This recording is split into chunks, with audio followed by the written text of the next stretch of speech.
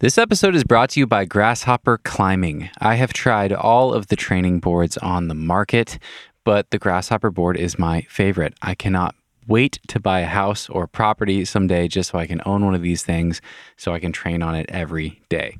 Why is it my favorite? Well, first things first, these guys got the basics right. You can actually warm up on this board, which is super critical and super rare. You can't warm up very well on most of the boards out there. The LED lights are in the right spot and they're easy to see when you're climbing, and the wall angle is easy to adjust. Those three things already set the Grasshopper board apart. But more than that, I absolutely love their holds and their layout. As soon as I climbed on the board, I could tell the folks at Grasshopper put a ton of thought into the hold shapes and where the holds go on the wall. Instead of just shaping a bunch of different variations of crimps and edges and pinches and things that are kind of the same but all a little different, these guys took the time to shape an awesome collection of holds. They all complement each other, and they designed the layout to make the best possible use of every square foot of the board. The layout is also mirrored, which I love. It's really cool to try a hard boulder problem and then flip it around in the app and see if it feels different climbing it the other way around. And I love that if I find a cool boulder problem to try, I immediately have two to work on that are equally good for training. But as always, don't take my word for it because the folks at Grasshopper just want you to try the board for yourself. So be sure to check them out on Instagram at Grasshopper Climbing if you want to see the board. They also just launched a brand new website at grasshopperclimbing.com. It looks amazing. You can contact their sales team to find out where you can try out the board and to find out which board system might be right for you. And if you're ready to buy your very own Grasshopper, be sure to tell them I sent you because they are offering you guys, listeners to this podcast, $500 off when you order a fully kitted out 8x10 foot Grasshopper board, and you can save even more if you upgrade to one of their larger boards. Just tell them I sent you and they will hook it up and save you hundreds of dollars. Once again, you can find them on Instagram at Grasshopper Climbing or at their website, grasshopperclimbing.com, and be sure to tell them I sent you. This episode is also brought to you by Rhino Skin Solutions. This stuff is my go-to when it comes to taking care of my skin for climbing. I use the repair cream almost every single night, all the time. I use it multiple times a night if I'm climbing in a sharp, crimpy area like Waco Tanks or the bouldering here in Leavenworth, where I am currently. If I come home from a day of climbing and my skin's torn up, I wash my hands and then I apply the repair cream several times throughout the evening. And it really does wonders to healing my skin faster and getting me back on the rock the next day. If you want to level up your skin game, head over to rhinoskinsolutions.com to check out their great line of products and enter code NUGGET at checkout for 20% off your next order. My favorites are the repair cream. I also love the performance cream and the dry spray. I use those second two whenever I'm climbing in warmer conditions. That's rhinoskinsolutions.com. Use code NUGGET at checkout for 20% off your next order.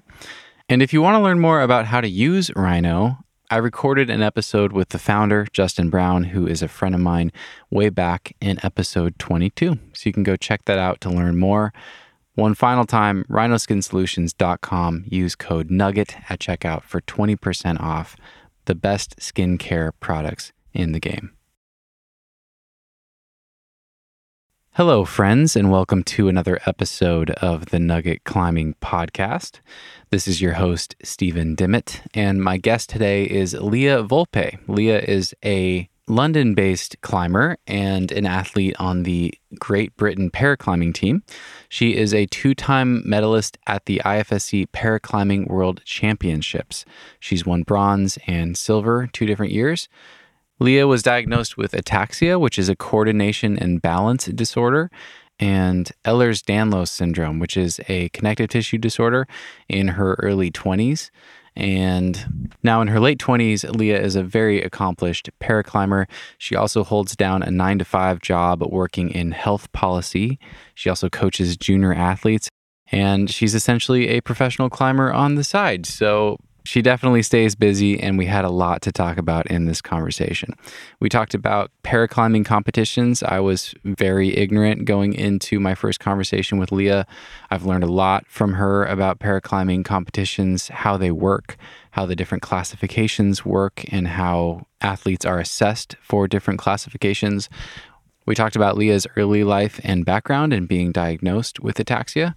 We talked about being in a wheelchair and how people perceive wheelchairs and feeling self-conscious at the climbing wall. Leah uses a wheelchair to get around, but if you saw her on the climbing wall, you would never know it. She looks like an able-bodied climber when she climbs, and she's incredibly fit and strong and climbs at a really high level. So it was really interesting to hear about that seeming contradiction there and how she thinks about that. We also talked about working with a coach versus being self-coached and how Leah thinks about keeping training sustainable. We talked about what a bad day looks like for Leah when her symptoms flare up and how she navigates bad days and what full rest days look like. And we talked about her coaching as well. She now coaches a juniors team, and I was curious to hear if there were any life lessons or things that she hopes to pass on to her kids that she coaches. And we had an interesting conversation about empathy in coaching and the role of a coach or teacher from Leah's perspective.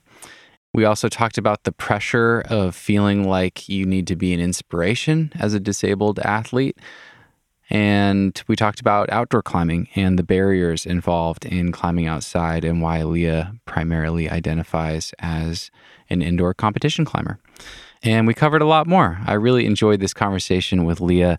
She's really well-spoken and really thoughtful and insightful, and I hope you guys enjoy. So without further ado, let's dive in. Please enjoy this wide-ranging conversation with Leah Volpe. Cause no one can do it like we do it, like we do it, like we do it. Cause no one can do it like we do it, like we do it, like we do it. You do have more energy today, I can tell, actually. I do. Yeah, I do. Yeah, I know. You were very clear and very thoughtful, but subdued last time we talked. Yeah, because I think I was just like, I don't know. I don't know. Because it's been quite a slow process of getting my energy back. But and you don't necessarily notice, sometimes still feel a bit tired or get the odd headache. But everyone's like, oh, I can see that you're feeling so much better. And I'm like, oh, am I? But no, by now I feel pretty much back to normal. I can do things now. I can have a normal busy weekend and still have energy. I have work tomorrow and I'm feeling fine about it. I'm not thinking, oh my God, I've used all my energy for socializing this weekend and now I have to go and do my job tomorrow. So yeah, I've been lucky actually. It's been, I guess I tested positive just under a month ago and I'm pretty much over it. So well, that's good. Glad to hear that. Yeah. Well, Leah, it's so good to see you again. Thank you for being here. I've been really excited to talk to you. So, yeah, good to see you. Thank you for being here. Yeah. Welcome. Thank you. Yeah, thank you for having me. I'm really looking forward to this. Awesome. I think as a way of introducing you to my listeners, I think it'd be really interesting to hear about a day in Leah's life. And I'm going to leave that really broad and let you just talk about a day in your life however you want to, and then I can always ask follow-up questions. But yeah, give us a day. So I guess my a normal weekday for me would start with work. I work in health policy for the NHS, the National Health Service in the UK, and I work on health inequalities policies specifically. So government policies and health service policies that are aimed at reducing avoidable and unjustified differences between people's health who are living in more deprived parts of the country or who are from ethnic minority backgrounds and face health inequalities and more affluent people. And so I do that from 9 to 5 and I do it mostly at home at the moment, but there is also, I spend some days in the office. And so and then in the evening I'll go training or sometimes I'll be coaching, teaching mainly junior athletes, primarily teenagers, age 10, 11 and upwards. So I'll get to 5 p.m. and I'll like have a snack, have another coffee if I'm feeling tired from the day. And then I'll head out to the gym, and it's about a 45-minute journey. So I get there like 6 p.m. and do my training, which would usually be like bouldering and some weights, or bouldering and some conditioning, handboarding, pull-ups, something like that. And then travel back home on the train, have dinner at like 9 p.m., do some reading, and then head to bed at like 11. That was a really, really like speedy summary of my day. And weekends are kind of similar in that usually I'll climb, but I'll go like in the day. On Sundays I coach it's like a junior competition squad, and they vary in ages, but there's like 16 of them. So we do like a 4-hour training session with them on Sundays, and then in the afternoon I'll do my own training, usually like somewhat psyched from watching them like crush in the morning. And then I'll be like, okay, I'm going to get on these climbs now. And they will have made it look 1,000 times easier than it actually is. So I have a pretty, usually pretty busy week, because I'm like working 9 to 5 in a full-time job. And then I'm doing like some additional teaching on top and all my own training, and like trying to fit in like other necessities like cooking and cleaning and laundry, and just like, eating meals and seeing friends and family and stuff like that. Mm-hmm. That sounds like quite a busy schedule. And one of the things I have on my list here to ask you about later is time management and strategies that you have for that. Because that's an incredible number of things that you have on your plate. But before that, I want to ask you, like, what do you do to unwind, to recharge? Maybe you can use this weekend as an example. It sounds like you're out socializing, but what do you do to just fill yourself back up and turn your brain off, whatever you need to do to recharge? Usually it's like spending time with friends or family. So both my parents are separated, but they both live with their partners in London, like half an hour's journey from me. So it's really easy to get to see them. And so me and my wife will go and have lunch with, like this weekend on Sunday, on Friday even. On Friday, we went for lunch with my dad and my stepmom and sister at a restaurant in West London. And then Saturday, it was actually my wife Finbay's birthday. So we went to see Hamilton. It's like the original Broadway music, but they have it in London now. And so we went to see that, and then we went for dinner with my mum and Finbay's sister and my brother.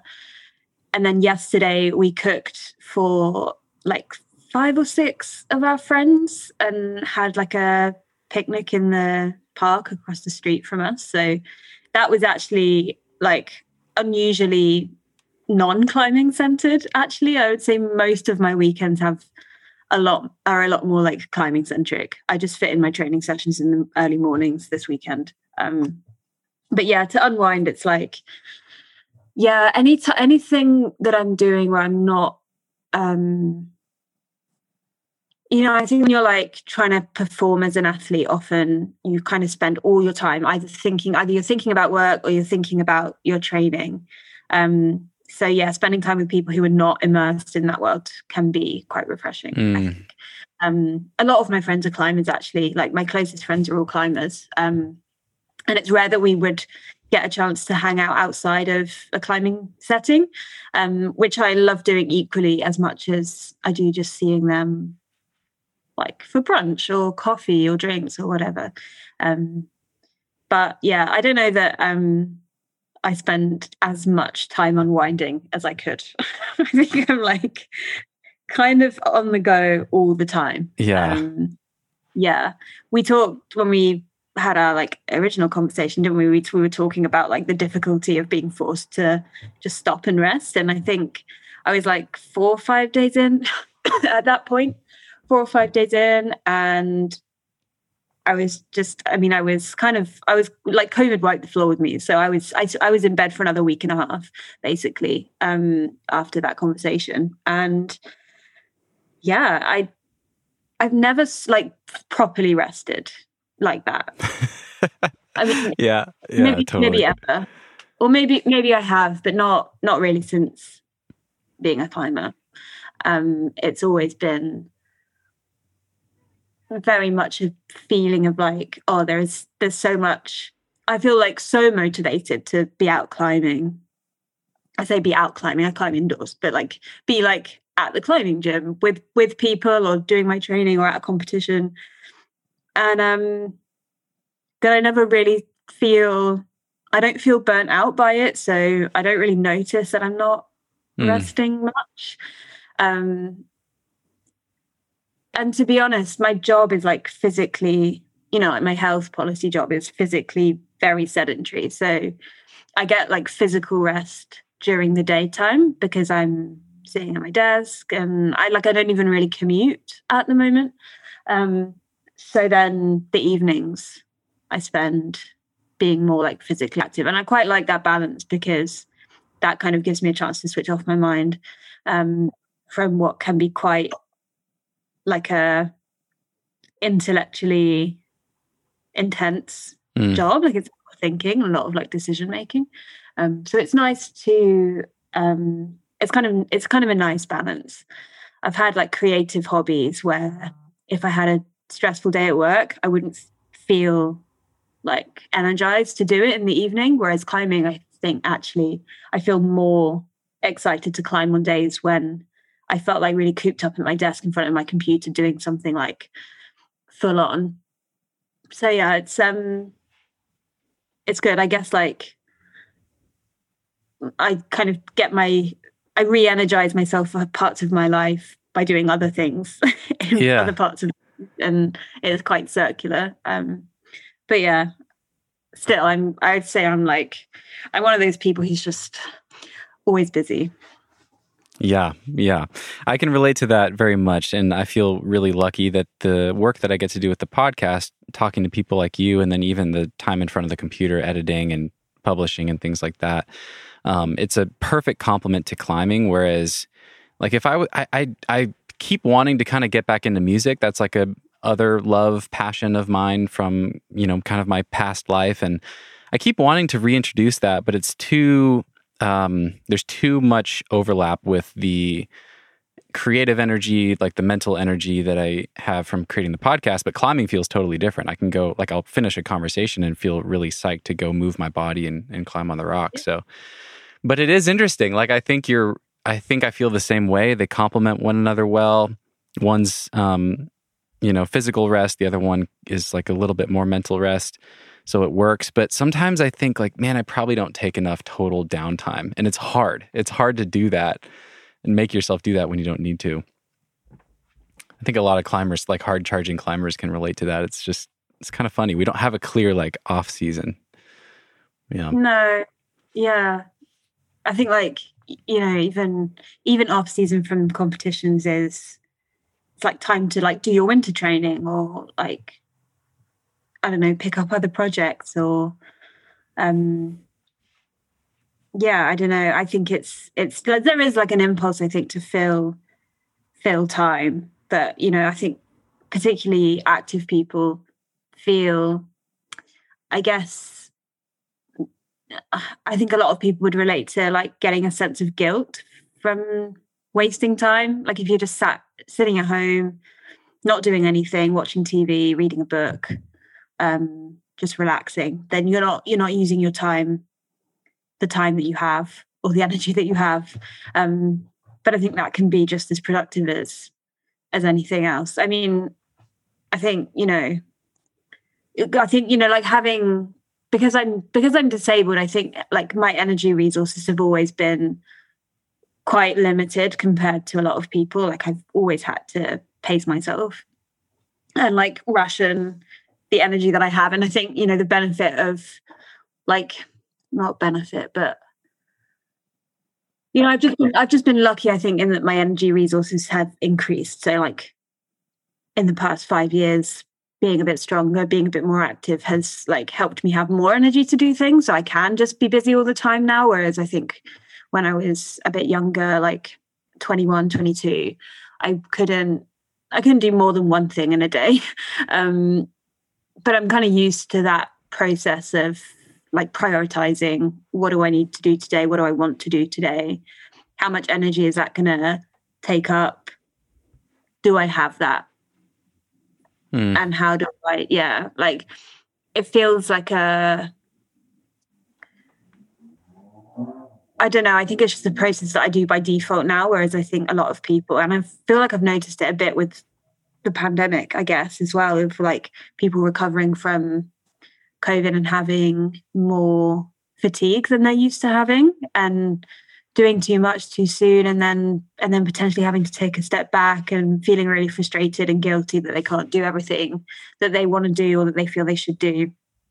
And that's kind of something that I've lived with for like 7 or 8 years now, and it feels quite natural almost. So I suppose the kind of past few weeks for me have been just about revisiting some of those skills in like pacing and budgeting for, like if I want to go out for dinner with my friends on Tuesday, for example, then tomorrow I have to think about what I do, both like physically and socially and mentally, to be able to like have the energy for those things that I want to prioritize. And I think we all do it in our training.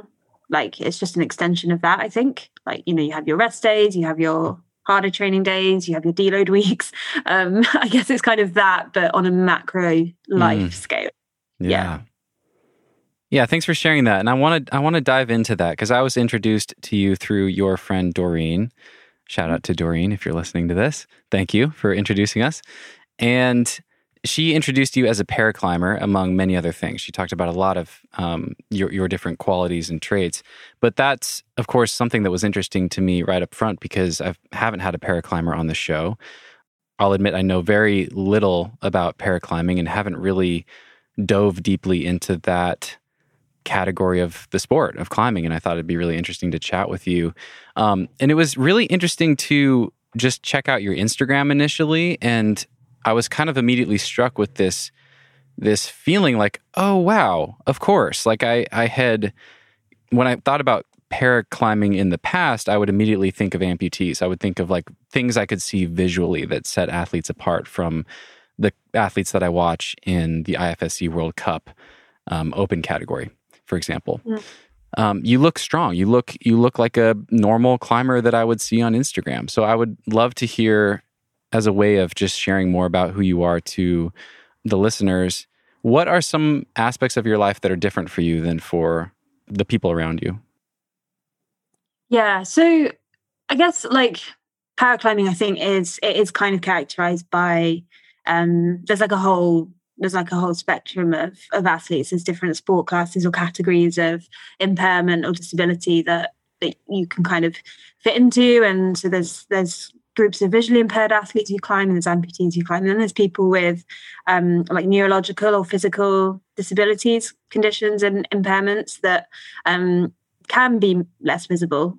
And I think it kind of depends how you define visibility. Like for me personally, I'm a wheelchair user, so if you see me, kind of, rolling around in the gym before I get on the wall, you can see that I'm disabled because like a wheelchair is a very visible like symbol of disability. But as soon as that's gone, then yeah, I'm fit and strong, and to a great extent that that can disguise a lot of the kind of physical issues that I'm dealing with. So, my I compete in the RP2 category with ataxia, and I also have a condition that affects my joints. And ataxia is a coordination and balance impairment. And so you'd think like, how can somebody with that do like climb on slab or do dynamic moves? And it literally does just come down to like, if I want to do a move like that, it's like 20, 30 attempts. I can't feel where I'm moving to really when I'm climbing. So like that proprioception aspect that a lot of the like top climbers have really, really good proprioception. That's what sets them apart. Like I just don't really have that. So it's all about like muscle memory, and I have to just rely on practice basically. So my training is constant drills of dynamic movement. So then what you see on social media is like the culmination of like hours and hours and hours of practice over years. And I think, in many ways it's like, we all have, everybody's, or like every paraclimber's disability is different, right? And there's going to be paraclimbers with even maybe a similar condition to me, but who wouldn't climb the way that I climb, and there'll be people who whose disability is even less visible than mine, because but it's still there in your training, it's still there in your competition, and so it's how you are like compensating for that and what strategies you might have to use to like work around your impairment. So an example of that when I climb is, for me, to find a small foothold on the wall, I make contact with my foot, like I make contact with the wall and then I slide it down the wall, like to find the foothold. And so my foot just like lands on the foothold, because I've kind of like put it in the vicinity and like felt around for the hold. Whereas, and actually that's quite a similar strategy to what the visually impaired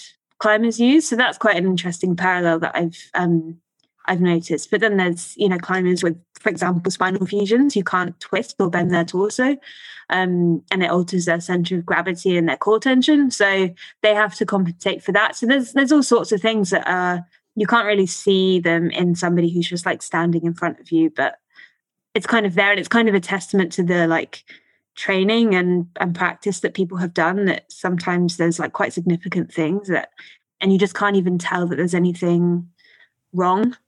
In scare quotes. Yeah, exactly. That was the light bulb moment for me looking at your account, was like, oh yeah, there's so many different impairments, disabilities, like conditions, whatever you want to call that. So of course this isn't just like one big lump category. And I think I've been thinking about that. Like, why didn't I think about that ever before? And I think it was because when I was in high school, I was on the track team, and we had some para athletes competing in, I can't remember what events, but just a couple like 400 meter events or things like that. And there were like 3 athletes, right? And they had completely different impairments, but they were all grouped together because there's only 3 of them. And I think maybe that's what my brain was stuck on, but there's this whole world of categories and classifications. And you mentioned the big 3 categories: vision impairment, amputees, but then, of course, you have all these subcategories. Neurological would be the 3rd one. But then you have, just within amputees, you have lower leg versus upper leg versus arm versus upper arm, and all these different things that separate people. And yeah, it was just kind of this bing, like, oh, that makes sense. I'd never thought about that before. And I wanted to ask you, I mean, of the things you've talked about so far, I think the comment you made about being a wheelchair user will stand out to people, that you literally roll up to the bouldering wall in a wheelchair and then you're able to climb at a really respectable, hard level, which is really interesting. I'd love to hear you elaborate on what it is that you experience that makes a wheelchair the most viable means of getting around in your day-to-day life. How is that different on the wall, and how did you find climbing? What is it that just is able to, how is it that it's able to work for you so well?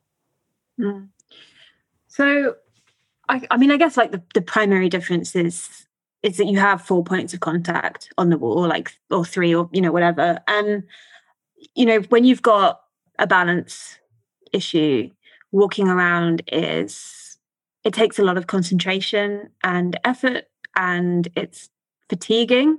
And I was finding that just the kind of act of just walking around day to day was like, it was kind of slow and laborious. And also it was just using up all my energy. And so, if I would go to like an event, or I would want to go shopping, or even just kind of getting from A to B, getting to work, spending a day in the office, going out for lunch, coming home again, that actually there was not really any room for like enjoying that experience, because it was just physically really uncomfortable. I have a lot of spinal issues that cause pain, like pain in my legs, pain in my back, and it's all kind of interlinked. And it was it was just a point where getting around, even using like mobility aids like crutches or a cane or whatever, even with that, it was just not, it didn't feel that sustainable anymore for me, because it was so, the consequences were just so noticeable. Like, I'd come home in the evening, I would just have to lay there, like I would have to lay down for the whole evening. I couldn't then like cook a meal in the evening, because I've basically I've used up all my ability to stand for the day, and I'm just in pain. And the thing with using a wheelchair is just that all of that is gone. It's like, I can still walk, I can put one foot in front of the other and walk, but it comes at a cost that doesn't feel like, it just isn't worth it. And the danger of getting injured just doesn't really justify the kind of,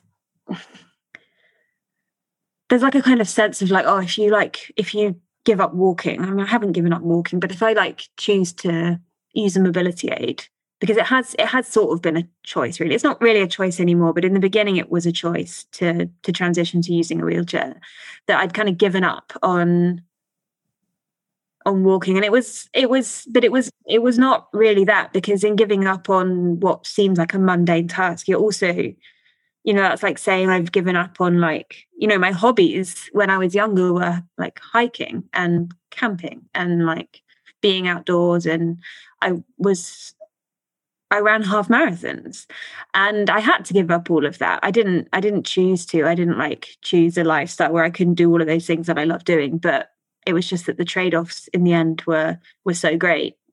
And yeah, so climbing is just, there's something about it which I think feels more natural. It takes some weight off my feet, which means that I don't really notice the kind of the weight bearing element. Like falling, bad falls in bouldering are still like a one or two bad falls in a bouldering session, and it will flare up my back badly enough that I can't move for days. So I have to be careful still, but it's just something that it strengthens all my joints. It gives me a means to practice all of the movement skills that when you have a neurological condition you can lose, like coordination, hand-eye coordination, balance, body awareness, and all of those things. It's like physical therapy for me, basically. It's like it treats my conditions in a lot of ways, and it's just a bonus really that I've been lucky enough to be objectively quite good at it as well. Not just good at it for somebody with a brain disease, but good at it. Good, even if I didn't have that, people would probably still think I was good. And I say that I thought so, seeing your Instagram. Yeah. I was like, is this the right page? Yeah. But I train hard. I know. Yeah, I know you do. Yeah. I've worked hard. So I think it can be easy to get into a kind of imposter syndrome situation where you think, oh, if I'm a talented athlete, right? If I have a high level of skill in a sport, am I really a para-athlete? But that really defeats the fundamental point of parasport, which is that you can be disabled and you can be really talented at a sport, and you can be a really high level athlete, and you still have all of the kind of, and a certain level of privilege comes with this, right? But to have all of the abilities to follow a training plan, work hard, have a goal and work towards it, and push your body to its limit, whatever that limit is. And everybody, and in parasport and in just the general population, right? Everybody has a different threshold for what they're able to achieve, and that to be able to move is I don't know, it's a universally accessible thing, I think, to move your body in. And for some people that may not, it won't look like climbing, but for paraclimbers, climbing has been the thing that has something has clicked into place for them. And I think I kind of hear that story over and over again talking to other para athletes, that it was just the thing that felt right, and they wanted to keep going back and again. And I think it's because of the way that you can you can alter moves and find a different way of doing a particular move that suits your body, but also you can progress at your own pace, and there's no like universal standard for what is considered good. It's like there's no Boston Marathon where you have to qualify with a 4-hour marathon time. It's like you can be at the crag or in a gym and there's a V0 next to a V10, and the pro climber will be trying the V10 maybe, and the beginner will be trying the V0. And in your rest periods, you're sat on the mats together and you might be talking. And it feels like the hierarchy in climbing. I mean, I think there is a bit of a cultural hierarchy in terms of like what's considered good and what's considered like noteworthy in terms of achievement, like with any sport. But in terms of access, I think it's one of the better ones. And I think that's what attracts so many disabled people to it as a sport. But then I think, I don't know where I was going with that. Yeah. Well, I love that. That actually brings a thought to mind, which is something I really appreciate about climbing, which is that I think compared to most other things that we do for fun or as a sport, it's just kind of unique in that most people that now engage in climbing start as adults. I mean, it's changing now. More and more kids are getting into it, but it's so common to start rock climbing or climbing in a gym as an adult. And everyone starts at V0, like unless you were a gymnast or did something kind of unique that prepared you for climbing. It's so different from everything else that we typically do. It's so different from playing soccer and from running half marathons and all these other things that it kind of just levels the playing field. And so no matter how good you get, almost everybody in the climbing gym can relate to the V0 climber because they've been there and they remember that because they were a grown person at the time. And I love that about it. I think it's so cool. There's like a built-in humility, it just kicks everyone down. And then you have to try really hard to work your way up. And it's awesome. Yeah. And I think, as well, that failure is part of the process of climbing, that it's pretty much universally like acknowledged that if you're not falling off, you're not trying. Whereas we can unpack that, can't we? But like, I think if you look at other sports, like, I don't know, like I'm not that familiar with a lot of other sports, but I think there is a sense in, things like endurance sports, for example, where you get a time and it's like, it's either a good time or it's not a good time. But failure is often seen as like not really being an option at all. It's like to pull out of a race, for example, wouldn't be an option, or to like pull out of a match wouldn't be an option, that you just continue through to the end. Whereas I think in climbing, because it's so skill based and like, there's a focus on like having a project and it's a process, and there is like a promise of success at the end of it, but part of the process is about falling off and not being able to do things yet. That I think that's something that we can all relate to, the difficulty of that, and like the mindset shift that it provokes in us. And I think climbing, because it has that additional like problem solving element and that kind of binary success, failure, expectation, it feels, I think, a bit more, like you say, like it levels the playing field. We all have to go through the exact same steps. It doesn't matter what the grade of the climb is. The steps are basically the same. It's like figuring out the moves, having the kind of psychological like bravery to try hard, resting, refining your beta. It's all like, we all have to do that. It doesn't matter who you are or like where you are. We all have to do it. So yeah, I think it is a good leveler. I'd love to take a step back, and I'd love to hear more about your early life and then your diagnosis or diagnoses. You talked about loving hiking and running. When did things change for you? Are these genetic conditions that you were born with? Did they, is there like a certain age at which they start to present symptoms? Tell me a little bit more about that. Yeah, so I was kind of always had like, you know, I had back issues as a teenager. I had knee and ankle issues as a teenager, but it wasn't like bad enough that we needed to really like look into it. And but it was when I was about 21, I'm 29 now, that I developed these headaches. And so I had a scan of my brain, and found a kind of abnormality in the part of the brain that controls your like movement and coordination. It's how like all the signals from your brain about like the decisions that you make to move your body go through this part of your brain. This is like very layman science to the spinal cord, which is what like innervates your muscles and makes the movement happen, right? So if those signals are disrupted in some way, and then that can affect how like well you can execute a movement. And it found that the left side of that part of my brain didn't form correctly when in the womb, I guess. And that kind of explained a lot of the balance issues. But what it also found was that my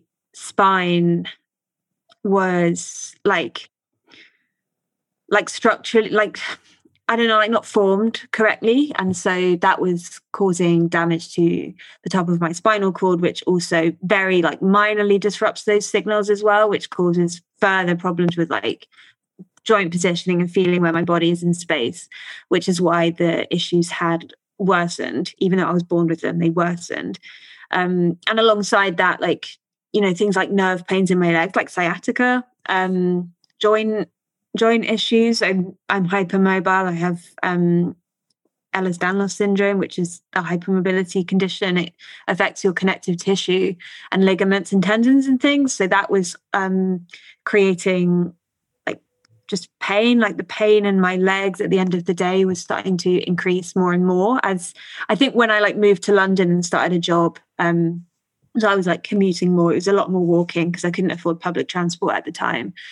And that was really when I noticed things started to go downhill with my health, and I developed like some stomach issues, a heart issue. And it was when I was like 21, 22 that I went to a consultant with all of these problems. And I said, like, what the hell is wrong with me? And it was kind of from there that I realized that I was basically going to be living with this forever. And they don't really know why some people have, you know, severe health problems from like early childhood versus those who become more unwell and like more physically disabled in adulthood. But I think essentially like I just kind of reached a tipping point, I suppose. So I started to walk with crutches, but I didn't really find it was helping my pain in any way. And it was also like harder to get around, because it was like if I ever needed to like get my phone out or like get a payment card out or carry something, I just couldn't do it. So that was when it was like recommended that I start looking into wheelchairs. And at the time it was like, what? You know, this was like, at this point, it had not been maybe a year since I had been training for a half marathon. You know, this was like, this isn't me. Like, I'm not disabled. And then, you know, I think as I started to read about, you know, things like disability theory and like social justice principles around disability and learning about accessibility and learning about ableism. And I think I started to like identify those like barriers to living a like productive and like comfortable and fulfilled life were coming from like just being in pain all the time, because the life that I was living was just damaging my health. And I think I kind of came to terms with it in that way. And yeah, I guess over the years, I've needed my wheelchair more and more. Like my walking abilities kind of gotten less over the years, where I use it nearly all the time now. And yeah, I guess at some point along the way, I discovered climbing. I had a friend who she lives in America actually, but she'd recently started climbing, was posting some videos on social media, and I thought it looked kind of fun. I was looking for a new hobby to replace all the ones that I'd had to stop. And yeah, I just went along to the local gym near my office was running like a taster session. So I went along, and I was too scared to like go all the way to the top. And I also I couldn't learn to fall safely. So they teach you how to fall safely. So you have to like, land on 2 feet evenly and then roll back and like keep your arms out of the way. And I just couldn't figure it out. It was like the most complicated thing I'd ever like had to do almost. So then they were like, well, you can't go to the top until you know how to fall safely. So that took me a little while. But yeah, I don't know. I went home that night. I couldn't stop thinking about it, about the next time I could go. I was just like completely, I don't know, I was obsessed basically from day one. I like kept going back. I couldn't go very much at first because I just like didn't really have the energy for it. But yeah, over the years, gradually like built up the amount that I could climb. And yeah, I don't know, it feels hard to imagine a life without it now. That's amazing. How long have you been climbing now? 5 years now. Okay. I have a note in front of me that I want to ask you about. We talked about the wheelchair to get to the climbing wall and then climbing. I have a note here in front of me that talked about, this is from our first conversation. You said that at first you were really self-conscious about the contradiction, being in the wheelchair and then getting on the bouldering wall. And I have another note from that conversation about just your thoughts on how people react to being in a wheelchair and our lack of understanding of that in the climbing culture and thinking about it in a really binary way. Would you be able to just share some of your thoughts on that and elaborate on those notes that I have? Yeah, I guess it's just a symptom of like what our education around disability is like. When we're young, in society in general, how disability is represented in the media, that like if you're a wheelchair user, I think some people's expectation is that basically you have paralysis of your legs and you can't move them at all, you can't walk at all, you can't do physical things. That's like, it's something that I think, I don't know, I guess it's just, it's the way that we're shown wheelchairs as a mobility device, that like the spectrum of like who and how one might use a mobility aid, like a wheelchair, is not really, why would you know about it? If you don't know a wheelchair, if you don't know a para athlete, then why would you expect that a wheelchair user could stand up out of their wheelchair and get onto a climbing wall and climb well? Like, I can kind of understand where it comes from, but equally, I think it's important to keep trying to like change that narrative, because it does create stigma, and it does create that like self-consciousness that, if I show up at a climbing wall, I'm in a wheelchair, I'm a wheelchair user, I'm like visibly disabled, but then I climb to a standard that people don't expect of me. What are they then thinking? And I think, it would be good, I think, to be able to kind of move past that. I went to a climbing wall a few months back, and it was one that I hadn't been to in a while. And I think that was probably part of it, that I everything was fine. I arrived, I did my climbing session, and then I was like sat in my chair getting ready to leave at the end. And this person came up to me and they said, well, you're in a wheelchair. And I was like, yeah. And they were like, but you climb really well. So what's the deal? What's that about? And I was like, what is your question? But it was just like, it just showed me, I think, how surprising it can be to see. And I don't blame people for that, but I do think that it's and what I will say is that actually I've like observed that most people, everybody really, I think is very open-minded. And, I've never been like, I've never felt, I think once people kind of get to know you and they just like see you around and they're used to seeing you, then it feels a lot less like weird. And part of it is also, I guess, my own internalized ableism. Like maybe I don't truly believe that that this should be my reality, but for whatever reason it is. And I think that's kind of fine. Like disability is really, really complex and really, really varied. And I think everybody's experience of disability is completely valid, I suppose. And yeah, so I don't know, I guess it's just that self-consciousness comes down to like, I kind of know, I can kind of anticipate people's surprise if they've not seen a wheelchair user climb before.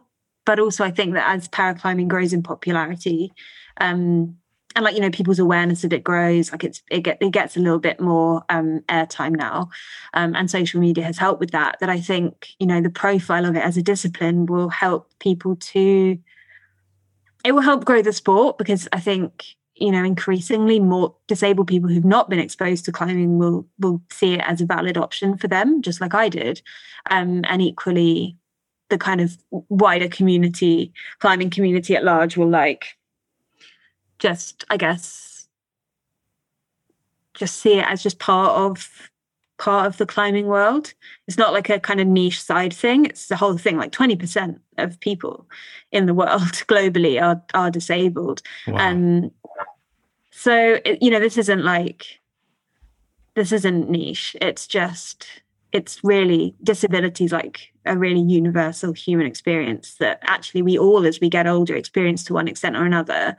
And not everybody who is disabled is going to get into parasport. I think it's, is equally a harmful trope. I think that if you're disabled, you're either completely sedentary and not physically active and you're housebound and you stay inside all the time and need help with everything, or you're a Paralympian.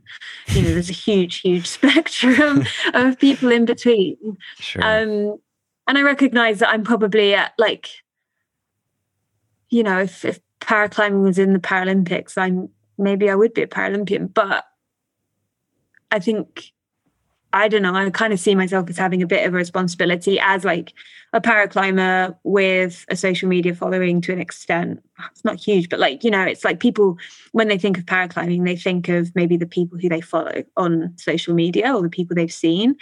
So I think to be able to like showcase the range of experiences of disability, I think is something that is super important, because I can't, I'm not everybody's experience, nor is, anyone else.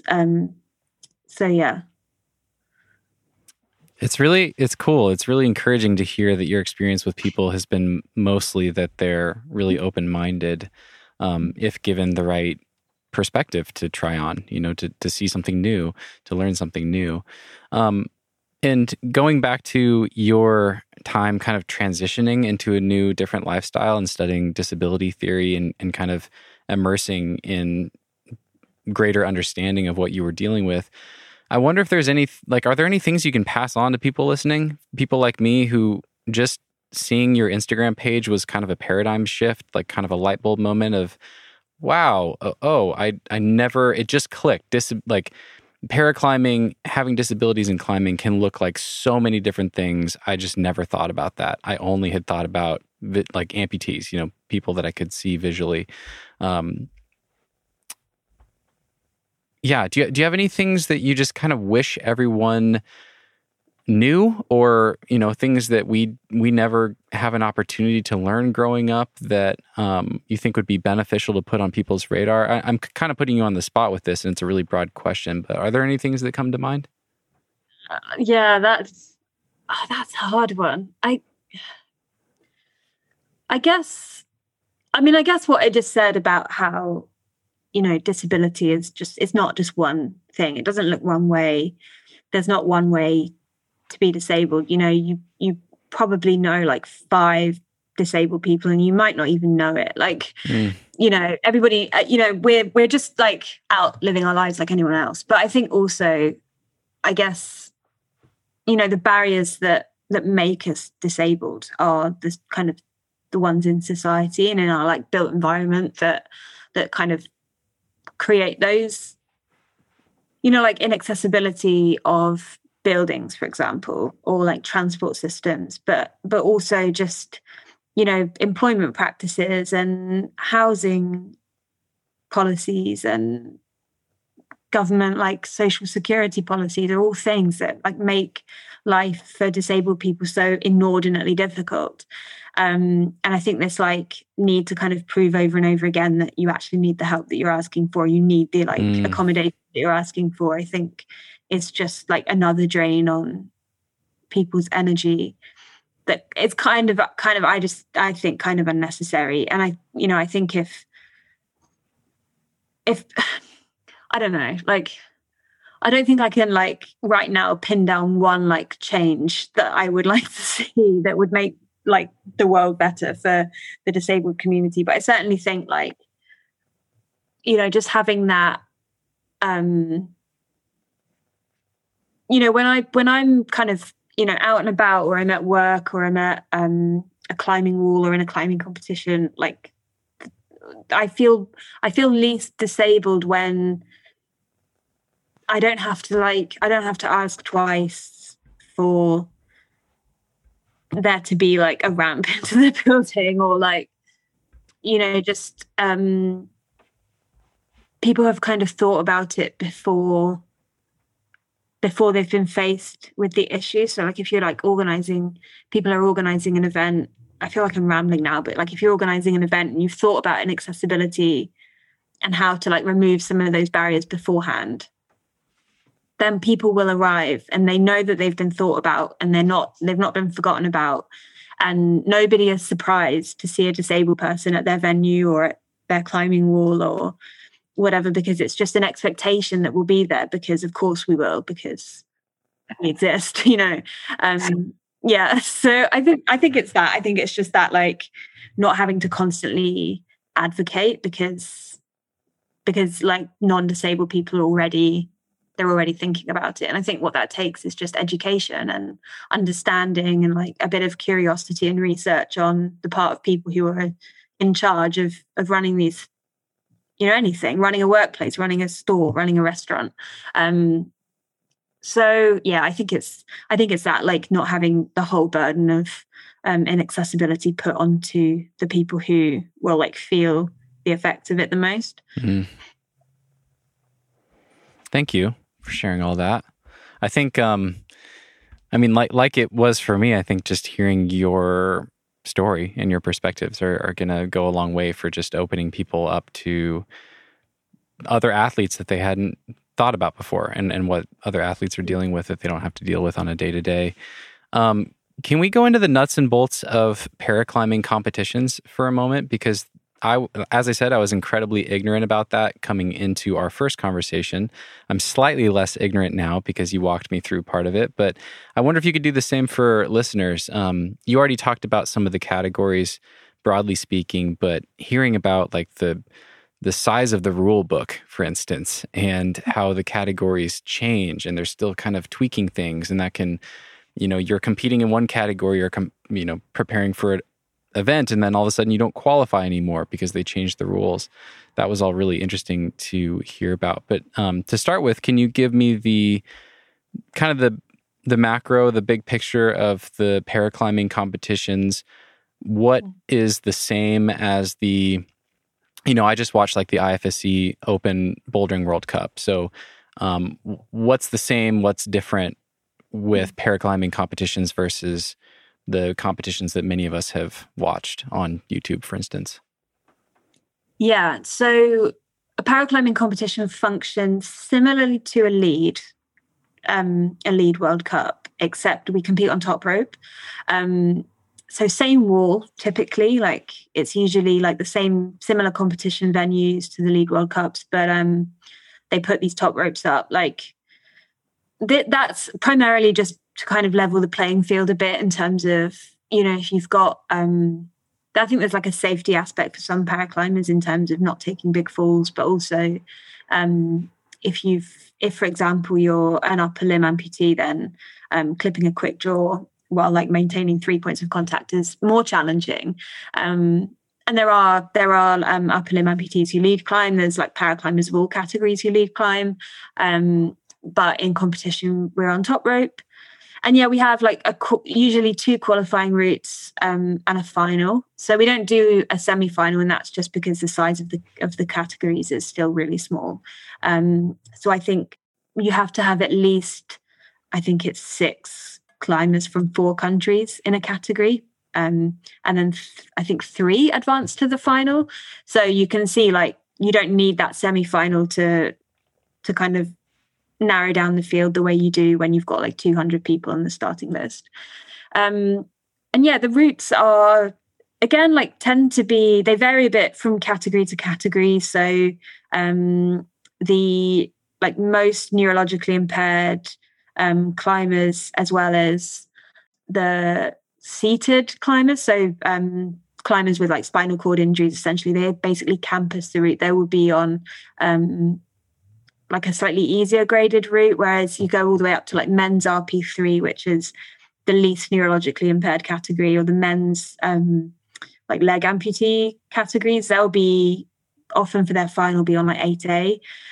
So it does vary hugely in difficulty. So the setters have to put up like, I guess almost like 4 times as many routes. Usually some sport classes will share some routes.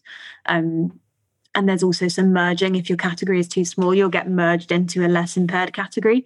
So it's like a really, really complex addition. The format is not dissimilar, but you add in all of these additional requirements around like what kind of route you can set. Like you need symmetry, or you need proper contrast on the wall. If you've got a visual impairment, you need those climbers will have sight guides, so they'll have like a radio headset. So they'll have a sight guide who's kind of pointing out the holds, so you can go from like having some quite limited vision to having no vision at all, and that will kind of guide how much information you need from your sight guide. But essentially, you can kind of have somebody actually telling you like exactly where the next hold is, using the clock face to explain like what the location is and how far away the hold is, describing the type of hold you've got. And then it's super, I mean, it's always really exciting to be at a comp like that, because you see just a huge number of different climbing styles, because paraclimbers having to adapt to a disability just means that like no 2 climbers climb exactly the same, and you'll see like a million different ways of doing the same move. So yeah, it's always really cool to be there and watch what people are doing, and it's kind of exciting as well to be part of the sport as it grows. And the IFSC are planning to put in a bid for the 2028 Paralympics in LA. That's the plan. So and as part of that, we've had some changes to the classification system, which has been a challenge. I think it's been a challenge for the IFSC, but it's also been a huge challenge for the athletes, because there are a number of people who are no longer eligible under the new rules, because we now have to be aligned with the International Paralympics Committee's rules on eligibility. The IFSC's previous classification system was just a bit more flexible in terms of who could compete with what conditions. And now there's certain conditions which are no longer eligible to be considered as part of your like impairment for assessment for a category. So quite a few people last year, when they did the reclassification for the first time, were told, actually, no, you can't compete. And, these are people who they are disabled. They do have a very real impairment, and they do have to adapt their climbing. So, and it's a shame, I guess, because they're like, don't really have a home in able-bodied sport, many of them. Some do compete in able-bodied climbing as well. But then they can't compete in paraclimbing either. So it was a bit controversial at the time. I think there's a general sense that like the Paralympics is for the good of the sport and it will help the sport grow and it's for the like greater good. But I don't think everybody agreed with that. And I've been in two minds personally. I think it's a difficult situation either way, because either we have to lose some athletes or we have to lose out on the opportunity to be a Paralympic sport. I'm a bit like, it depends what direction you want to take the sport in and whether you think that paraclimbing is ready for this. And I'm not sure that we are, but I can't fault the efforts of the classifiers and the IFSC, who have like a lot of work has gone into making it as fair as possible and enabling as many people as possible to compete. But we're on to our like third classification system in as many years. So it's exhausting. I bet. It sounds incredibly difficult. I mean, just thinking back to half an hour ago when you were describing your different diagnoses, like you have such a unique combination of things. I'm sure that every para athlete does. And so where do you draw the lines? Like just that thought experiment of like, how do you put people into categories? And there's always going to be people at the margins, and at some point people get cut off. That just seems incredibly complicated. It is, yeah. And I think, nobody wants to exclude someone from the sport that they love doing. But I think, you're right that there is, you do have to draw the line somewhere. The IPC has chosen where they want to draw their line in terms of like minimum impairment. So you have to like meet a minimum threshold for like what your impairment is. And then, the IFSC has the unenviable job of applying that rubric to climbing. And, we're small, the categories are still quite small.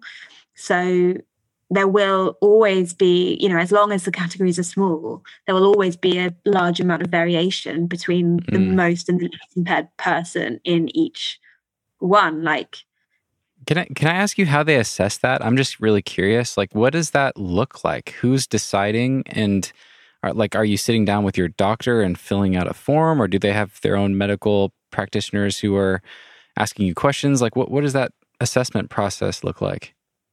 It's both. So the first step is, and this is talking about the classification process they used last year for the Moscow World Championships, which is the first time using the new system. So they published a form, and it went online, and all athletes were told that they needed to submit this form and alongside medical evidence. So I went to my consultant with this form, and the medical evidence that I had to submit as an athlete with ataxia is this like standardized rating scale for ataxia symptoms. So it's like and it's a number of different like physical tests. So there's one where you have to like stand with your heel touching your toe and balance. And then there's walking with your heel to toe and staying balanced. And then there's like touching your nose and then touching the examiner's finger to test like whether you have like a tremor when you do that. What else? They look at your eye movements, so whether your eyes flicker when you look from side to side. Other stuff. So I went through that scoring system with my consultant, and he filled out the form, and we sent off the scoring on that alongside letters from like MRI scans and other like neurological examinations. Sent all that off, and then based on that, they then you go to the competition, and on the morning before qualifications, I think it was, so quite early, we went at it was like in the hotel where we stayed, and we had to like go down into like the basement of the hotel to go and have this like assessment in a random conference room.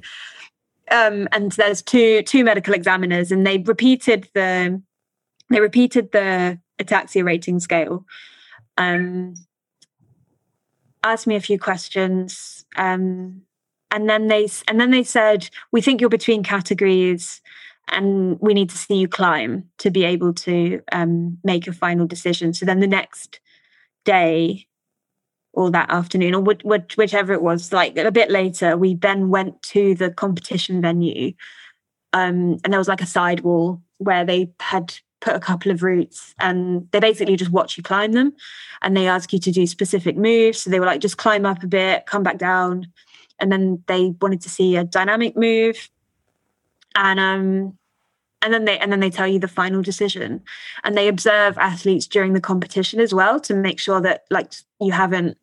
They basically want to make sure you haven't like exaggerated your disability during the testing, and then like pull it out of the bag in the competition. And it's like, obviously, yeah, they want to just make sure that everything is consistent and see how people match up to each other.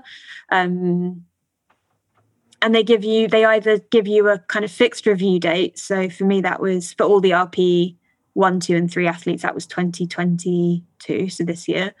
Or they confirm it forever, and then you never have to have an assessment again. So yeah, that's the process. So it's quite involved and it's quite rigorous. They published like a document that has the rules for classification in, which kind of tells you roughly that can kind of help you figure out roughly which category you would sit in. But it's not until you see them and they like watch you move around and stuff that they can make that final decision about. Obviously, for some categories, it's obvious, like for amputees and stuff, like it's really simple. I think they have to submit like an X-ray, but the physical examination is more straightforward and it's quicker. But for neurological and physical disabilities, there's such a range, and they can be quite subtle and complex that you have to take your time assessing them. So yeah, it's quite a long process, and I'm not super looking forward to going through it again this year, but it's just part of the process basically. It just is what it is. Yeah, I'm sitting here thinking again, like, God, this is so complicated and strange because, you know, for you, you're in between categories. They want to see you climb. And I was just thinking about what you said earlier, like you struggle with coordination moves and dynamic moves. And so you work on it all the time. You practice it and you put really hard work into it, and you've, I'm sure, gotten better. So that kind of adds a strange twist to it. Like you could potentially, through hard work, make yourself ineligible for a category that you might otherwise be in based on your condition. And that's strange. I don't know. That makes me feel weird. Yeah, I've thought about it, and I think it is difficult because you don't want to discourage athletes from training hard. Right. You know, they don't want people to feel like they're disincentivized from working hard at their sport because they're worried about what that will mean for their ability to compete in their category. Like they don't want to get moved. But then equally, you need how can you tell the difference between somebody who is like just skilled because they've trained really hard and they're strong. So like if you have a coordination or a balance difficulty, but you have really strong fingers, your like contact strength and your ability to just not fall off is so much greater, and your ability to compensate for a lack of balance is so much greater than if you have like weak fingers and a weak core. So yeah, I will say that my training has like dampened some of the effects of my disability, but it's still there and I still have to train it and practice. So yeah, I do find it difficult to figure out what my opinion is on that. You know, you have to just leave it to the classifiers, and you know, they want to do things fairly. They're motivated to be fair, and it's the rules. So yeah, but I think there is rightfully there's a level of scrutiny on how people perform, and you have to be able to separate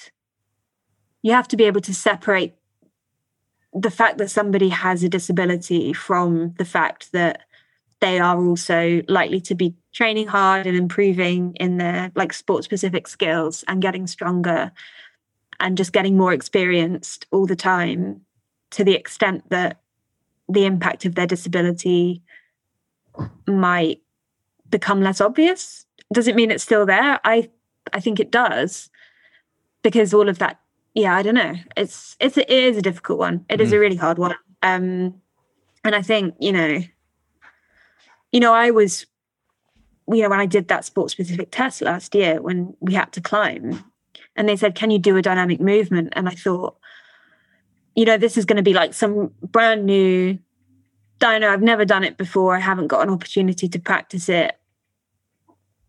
And I totally fluffed it, because that's how, so that's where like the disadvantage is for me, because I can't flash most dynamic movements. I can't really just flash them. I have to try them multiple times. And in a competition, you can't do that. And we actually had a coordination move on one of our qualifier routes. It was like a kind of, it's hard to describe it. You were like going off these two like really like tenuous slopers, underclings, and you had to stand up on a volume and go for a small like mini jug. It was tiny. It was more like a crimp even. And I just but then lots of people did who don't have coordination problems. So, whatever. But it's just the game. But I think, it reminds me of, it's easy to pretend when you're training day to day and you feel quite strong and you feel quite good about your climbing.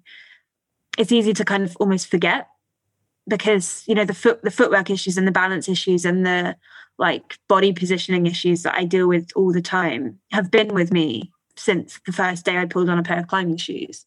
So I kind of forget that they're there. And then I think, if somebody else was in my shoes climbing with the body that I have, they'd probably really notice they'd be like, what the hell? I can't work with this. But you forget about it. And then you get put into a competition setting against people with either they're not disabled because it's an able-bodied competition, or they have different types of disabilities because it's a paraclimbing competition where we all have slightly different things. It kind of brings out some of those issues because of the pressure, because of the spontaneity. If you're just there and you have one opportunity to stick the move in, either you do or you don't. It makes me realize, like, it just reminds me, I suppose, that I don't have the same, like, my biology is just not the same as other people's. And I take it for granted that I can climb because, I don't know, just get on with it. But it is there, and I'm kind of like working against it all the time. Yeah, it's interesting. I was just thinking about route setting in competitions too. Like, that's another strange element to this, is that the route setters make decisions. Like they decide what makes the route hard. Is it a coordination thing like you just described, or is it just how strong your fingers are and can you pull on these little holds statically, between them and things like that. So that further, really complicated. This whole thing is really complicated. It's a really interesting point. Like, the route setters can kind of choose how to separate the pack, and they could look at the field, and and they don't do this. They have guidelines about how to make it fair for like all of the different categories. So they introduce like symmetry for the arm amputees for the AU2 category. So they will usually mirror to an extent the moves on both sides, so that if it depends whether your right hand or your left hand is affected, then having like super leftwards moves gives people with a left-sided disability a disadvantage. So they introduce symmetry to make it more of an even playing field. I don't know what the guidelines are for the RP categories, because it's like, it's impossible to cater for everybody and make it hard enough for the level that we're at. Because, like, for me, like, I do well on big, like, macro slopers because my aim doesn't need to be as good. And my footwork doesn't need to be precise.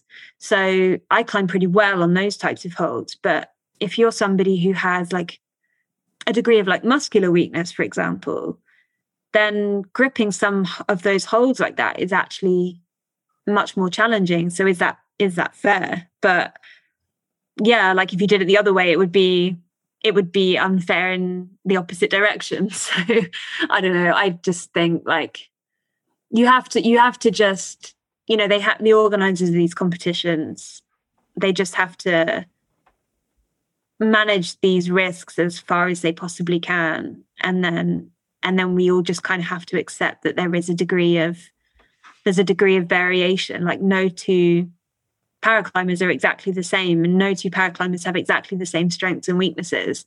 Just like in the open competitions, like, we see, boulderers in the World Cups who struggle with dynamic movement to an extent, and so they have to go home and they have to train really, really hard to like keep up with the field and make semifinals. So it's no different, really. I think that you know what style of climbing you have to do in a paraclimbing World Cup, and you have to train for it. I don't like training endurance, but I do it because I compete in paraclimbing. Well, I wanted to ask you a little bit about your training, because you talked earlier about how you've had all this practice in learning how to, I guess, manage your energy, as it ebbs and flows, and just be really conscious of the fact that you can't just go hard every day. It's going to change. So I'm curious, like, do you have a coach? I believe you have a coach. Is that right? Yeah, I've had different coaches along the way, but at the moment, I'm sponsored by Catalyst Climbing, which is like a coaching business that operates in London, and it's run by Louis Parkinson, who's like a movement coach. He's like, oh yeah, special in, yeah. So I see him for the occasional session when we can fit it in, and I always learn like a lot about movement. Previously, like during lockdowns and stuff in particular, and when I'm training for competitions, I'll often seek the advice of like more conditioning and like strength and conditioning or endurance specific coaches, like the supplementary training.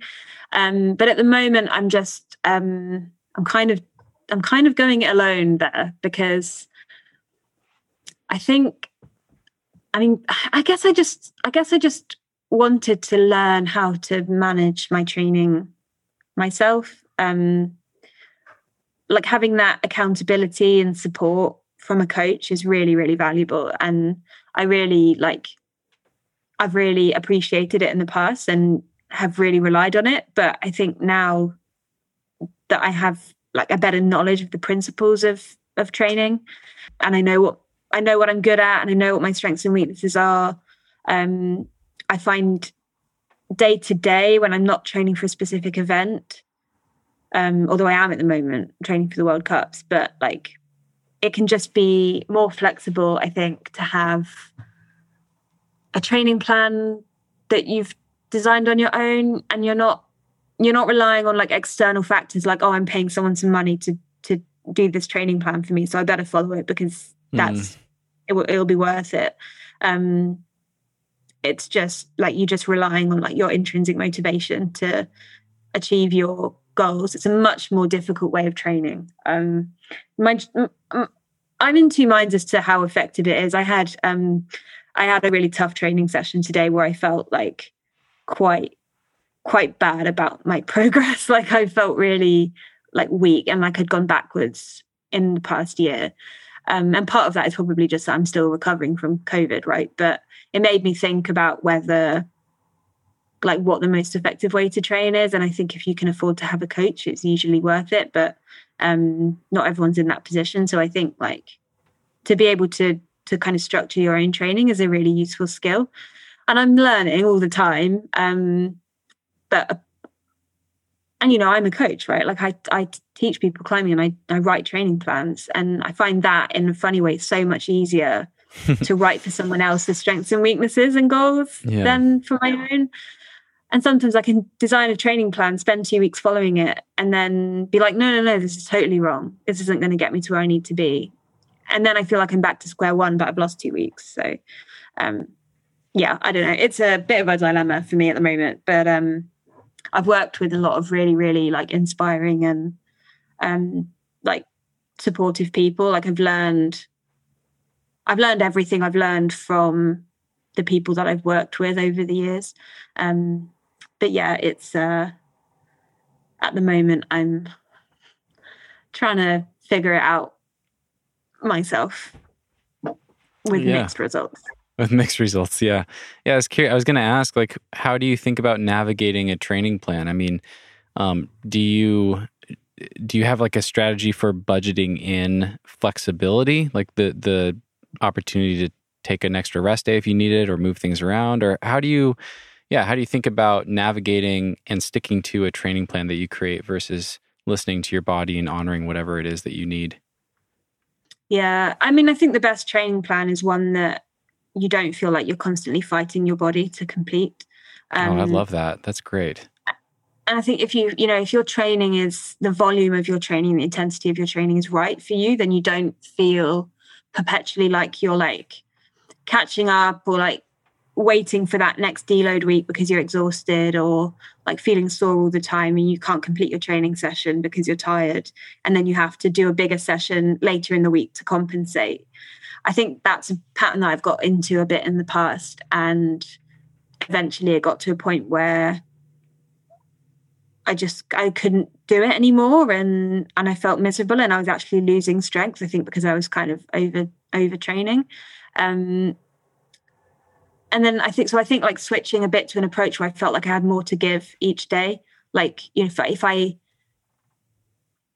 wanted to go another half an hour each day, I could do it. I'm not like going home when I've absolutely like trashed my body and, I'm desperate for a rest and I'm like, my hands are shaking and I can't hold on anymore.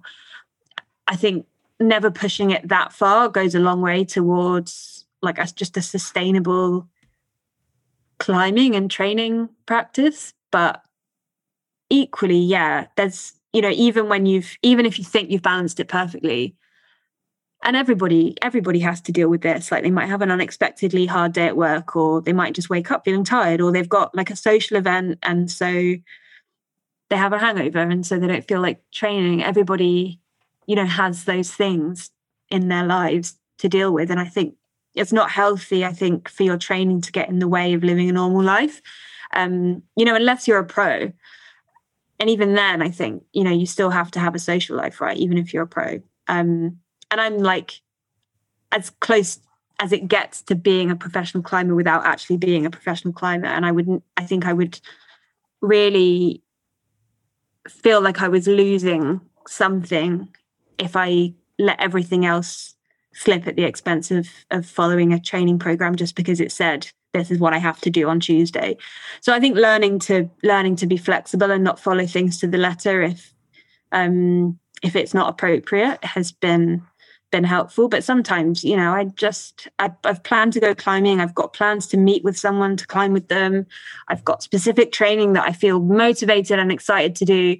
But I wake up or I get to the end of the day and I'm just exhausted. And I think, when I was a bit younger, I think I probably would have pushed myself to go and regretted it probably. And probably like there's like a cost to your health when you do that, I think. And you have just that bit further to go towards being fresh again if you do that. And I think now just being a little bit kinder to myself and resting when I feel like I need to rest and listening to your body in that way is it's helpful, I think. I have had injuries, but I've had fewer injuries than I think I used to when I was trying to do it all the time.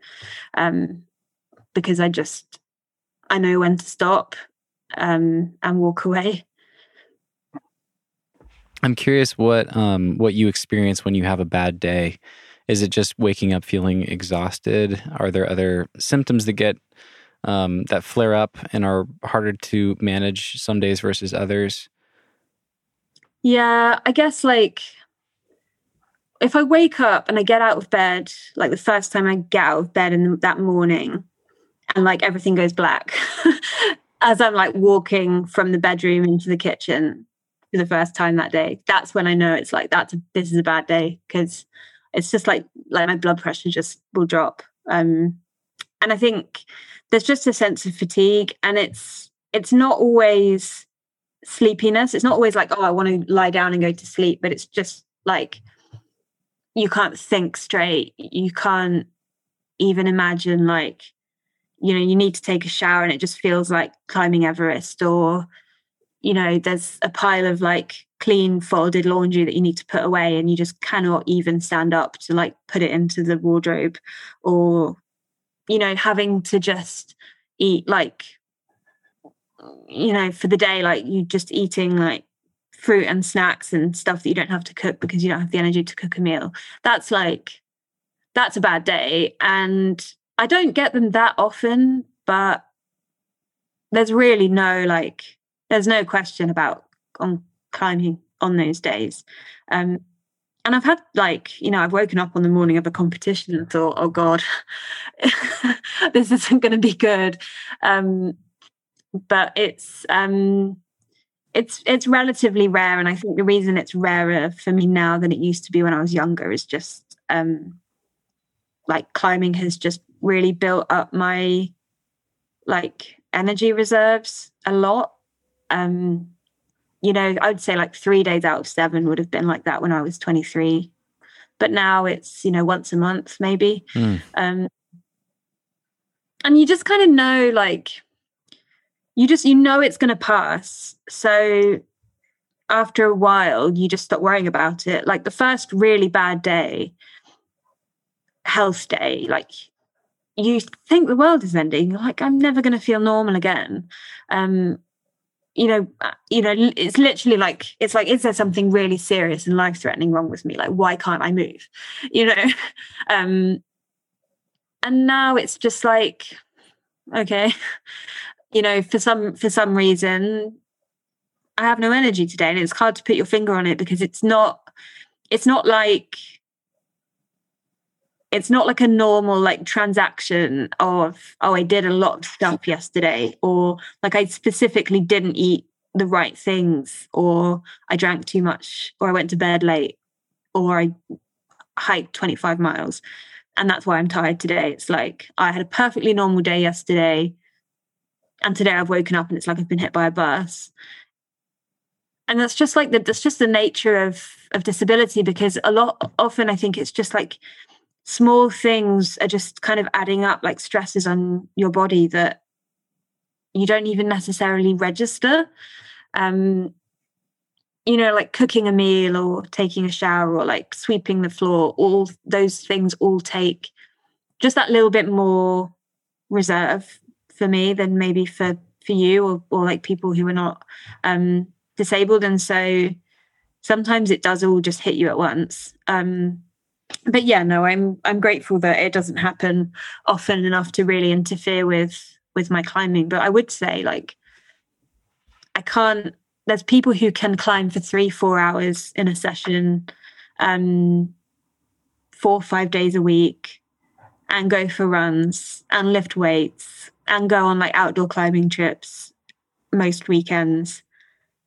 And I just cannot do that. And I think it probably has affected my progress in the sport. Like, I like to think I'd be climbing harder, you know. I don't know if I would be, but there is an impact, I think, on like how much I can train and how much I've been able to progress. But I don't think there's any point like worrying about that, because that's never going to be the reality, and there's no like turning back time or changing my cell biology, or so it's not worth comparing myself to people who can do that without consequences, because I'll never be them and they'll never be me. So it's okay. Yeah. What do you do on a day like that? If you have a bad day, you wake up like that, what do you pivot to? And what are the things that help?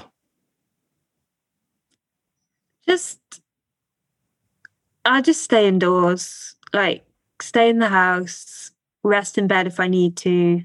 If there's like small, like life admin type tasks that I have been putting off, I'll sometimes do those. I'll maybe like maybe head out and grab a coffee with a book in the afternoon, but try and get some sunshine if there is any. But yeah, the answer really to that question is nothing. Like, it just needs complete rest and patience. It's like the world just stopped for the day. Life will go on like tomorrow or whenever. Yeah, it's just rest, basically. Like the kind of rest that, I don't know, I think, I used to think about rest in terms of like, oh, if I'm resting today, I might like just do some housework. I maybe not go to the gym, but I'll keep busy around the house, and maybe I'll go for lunch with a friend and blah, blah, blah. It's like, no, like complete rest is like doing no things, like zero things. Because everything uses energy, and you literally just have to let your body recover completely. Like lie down all day if you have to.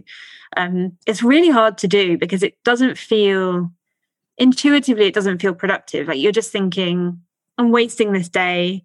The sun is shining. I had all these plans. I could be working. I could be climbing. I could be doing whatever. But in reality, you couldn't. So there's no point even worrying about it.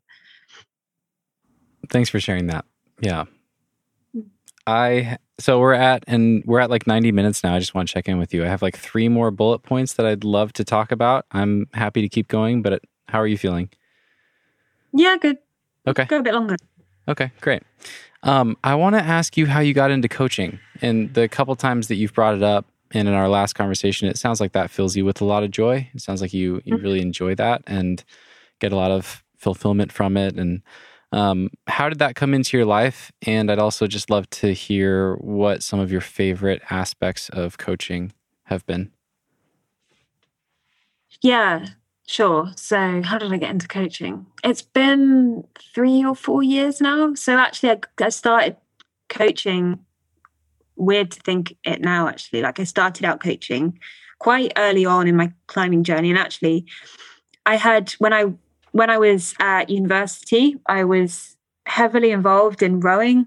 I was in the competitive rowing squad and devoted like all my free time to rowing when I was at university. And then when I stopped racing because of my back issues, actually at the time, I started coaching a novice men's boat. Like I taught 8 guys to row together in a boat, and I just enjoyed it. It was like, it's rewarding because it kind of gives you a perspective on your sport that kind of it's outside of yourself. It's not just about you or the performance of you and your team or the result that you help to achieve. It's like you're making a contribution to someone else's sporting journey. It's just a slightly different perspective on the sport. And I think also it can teach you a lot about the kind of technical aspects of a sport. And I would definitely say like with climbing, that has been the case. Like I was thinking about this the other day, like a specific type of coordination move that I've been trying to learn for a long time, teaching it to young people, like 11, 12, 13-year-old climbers, has helped me learn to do it myself, because I spend so long like watching the errors that people make. I can kind of figure out like the errors that I was making. But anyway, back to your question, which is how I got into coaching. It was I'd had a few sessions with my first ever coach, Louis, who now still coaches me now. And I was just kind of intrigued by, they just like opened up there's like a training day, like a course that you do to become a coach with Catalyst. I just expressed an interest. I was like, oh, maybe I could just, I'd like to join a coach. I was looking for like a part-time job to do in addition to my 9 to 5, because at the time I was just, to be honest, like struggling, I guess, to afford climbing as a hobby. So it's kind of like, if I can make climbing pay for itself, this will be good. And I was already into paraclimbing competitions at this point, but I'd had a cycling accident and broken my wrist. So I did the training course with a broken arm. So you have to learn all these exercises, specific drills. And I learned them all, and I practiced them one-handed on the climbing wall during these training days. And yeah, once it all kind of healed and everything, and I was able to like be assessed, and yeah, I started coaching first groups of adults, and then a vacancy came up with the junior squad. And I realized that was sort of what I wanted to do. There's just something about, I think, working with somebody to help them have like a breakthrough in their climbing, or like,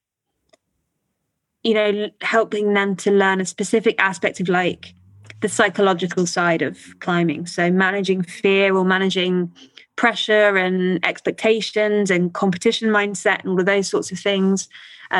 Helping young climbers learn to problem solve and seeing them progress, because they progress like crazy. It's like, I think kids are born to climb, and if you start young, it's phenomenal what like some of these kids can do. So apart from the fact that I'm really proud of how good they are as athletes, it's just a really nice way to spend time at the weekend, is like being part of their like climbing journey. It's, I don't know. Yeah, it's just something really, and it's good fun. We have a laugh, and it makes training. It kind of gives you a perspective on training. Like, it can be really fun, and it's like working with a group of people to like figure out hard climbs, and they all support each other really well. And we do this thing at the end of every session. It's called we go around in a circle, and everybody like has to come up with something that they were proud of that one of their teammates did that day. So they go around the circle, and one of them will say, I'm really proud of my teammate for persevering on a really, really hard move, even though they were scared of it. So it's not even like I'm really proud of this person for sending a V8. It's like I'm really proud of how they've like managed a difficult situation in their training. So they're so like insightful, and they're like really like maturing as athletes. It's so like, I guess it's just a privilege to be part of that, because otherwise it's just, climbing is just, it's a hobby, or it's a job, or it's like something that you do for yourself, that you're training to be better for your own, like kind of just, my climbing, I do it for myself. I climb for my own personal fulfillment and satisfaction. But I think to have something that isn't like I said, like it's not just about me, I think just adds a bit of balance and perspective to it. That's awesome. And what a cool practice to instill in kids, to look at each other and to be proud of one another for perseverance and effort and those other qualities that go beyond just getting to the top of something hard. That's super cool. I'm curious, you're such a thoughtful person that's really coming through in this conversation. I wonder, do you have any other like life lessons or philosophies that you try to impart on these kids? Because being a coach is such a cool opportunity to really change people's lives, not just their climbing. And climbing is also an amazing teacher and helps me at least learn some pretty major life lessons just through this funny pursuit that we do. But are there any things that come to mind that you hope to or try to impart on your kids?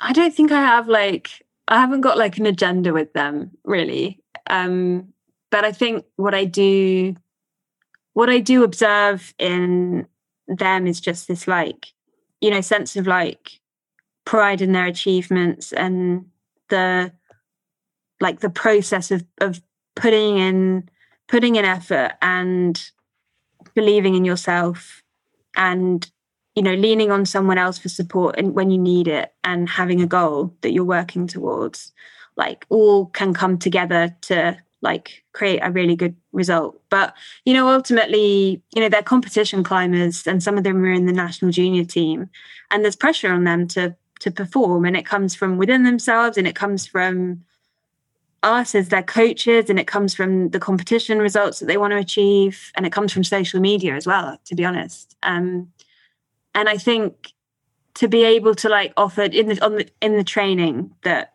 that we run on Sundays and whenever. It's like, it's just a safe space to like experiment with climbing and also just like learn new things and fail and have fun and get upset and know that like none of it really matters. And like, it is still at the end of the day, like it's none of their like jobs yet. So it's like, you know, I think it's easy, I think, to get really caught up in like the performance aspect of it. But I think it's equally as important to like maintain that sense of fun and just know that like, you know, if things go wrong and they don't have their best session, like that's okay. No one's disappointed in them for that. I think is a really important thing because, you know, they're even like the youngest climbers that I've taught, they have really like just real like a sense of like expectation of themselves that as a coach you'd never need to be hard on anyone because everyone is so hard on themselves. Like you never need to be the person who's criticizing or like pointing out mistakes or suggesting that someone isn't trying hard enough, because all of that like inner monologue for everyone is there. And like for most people, I think the role of the coach is to actually like help them silence that. You don't need, I think people, you know, adults particularly, I've noticed actually, they come to their coach and they say, you know, I need you to help make me strong and disciplined and like motivated to train and just make me a better climber because I'm rubbish. And I'm like, that's not what you need. Like you need somebody to be like the gentlest, most encouraging observer of technique. That's what I am. I'm there to like help you learn. I'm not here to like reinforce negative self-talk. Like that is just never going to help you in your climbing. It's going to make you feel terrible. You're going to go home feeling like a worse climber. And yeah, I don't know. I guess that would be the takeaway. I think is like, what is the role of a teacher for anybody really? And I think it's like, you know, you have to be so. It's so important to know what power you hold over your clients and your students, because they're really looking to you to like pass a judgment, I guess, on their climbing potential and their ability. And it's like you have to be so careful with that power, because you can use it to such like merit, and you can use it to really like help them just accelerate in their climbing, or you can really make them feel like useless at the sport.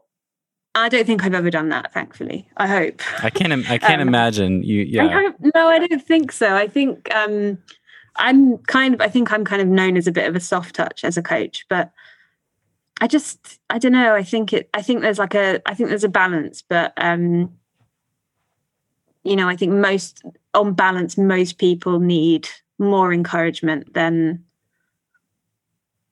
like constructive criticism. Even constructive criticism, like you're there to like point out technical errors and like help them improve, right? But there's ways of doing it that will like are more productive than others, I think.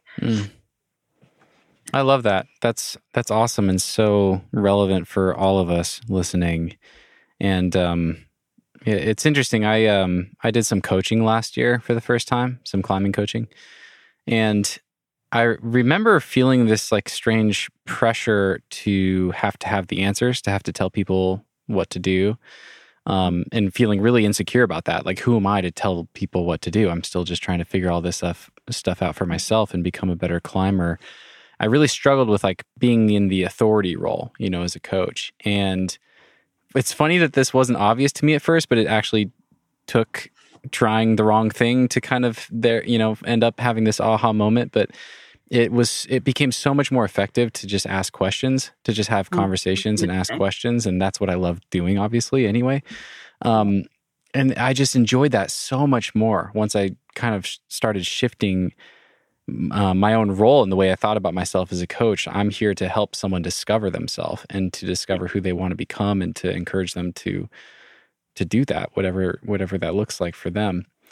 But that's not obvious. Yeah, I mean, even clients, they're paying you money, they want results, they want you to whip them into shape sometimes, and you almost have to convince them that, like you said, you have to convince them that that's not what they need.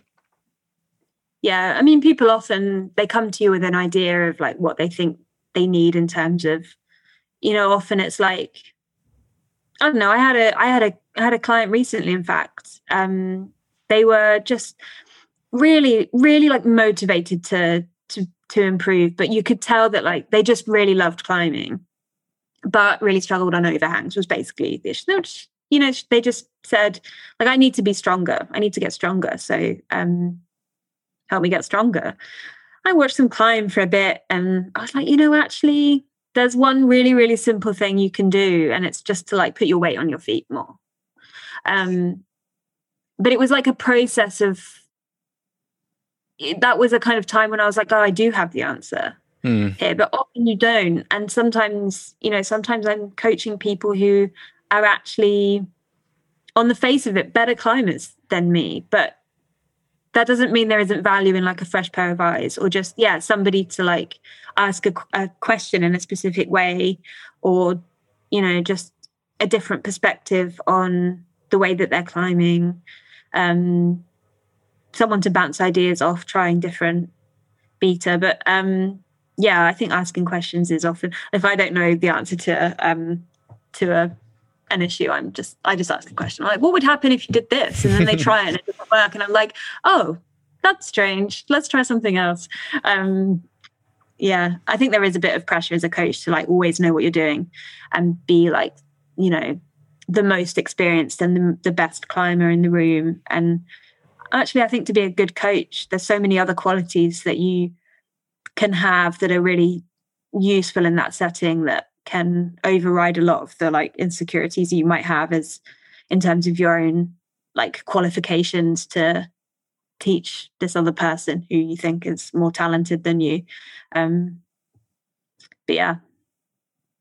What are some of the qualities that you feel are your strengths that you bring to coaching, or that feel most important to you to bring to your coaching?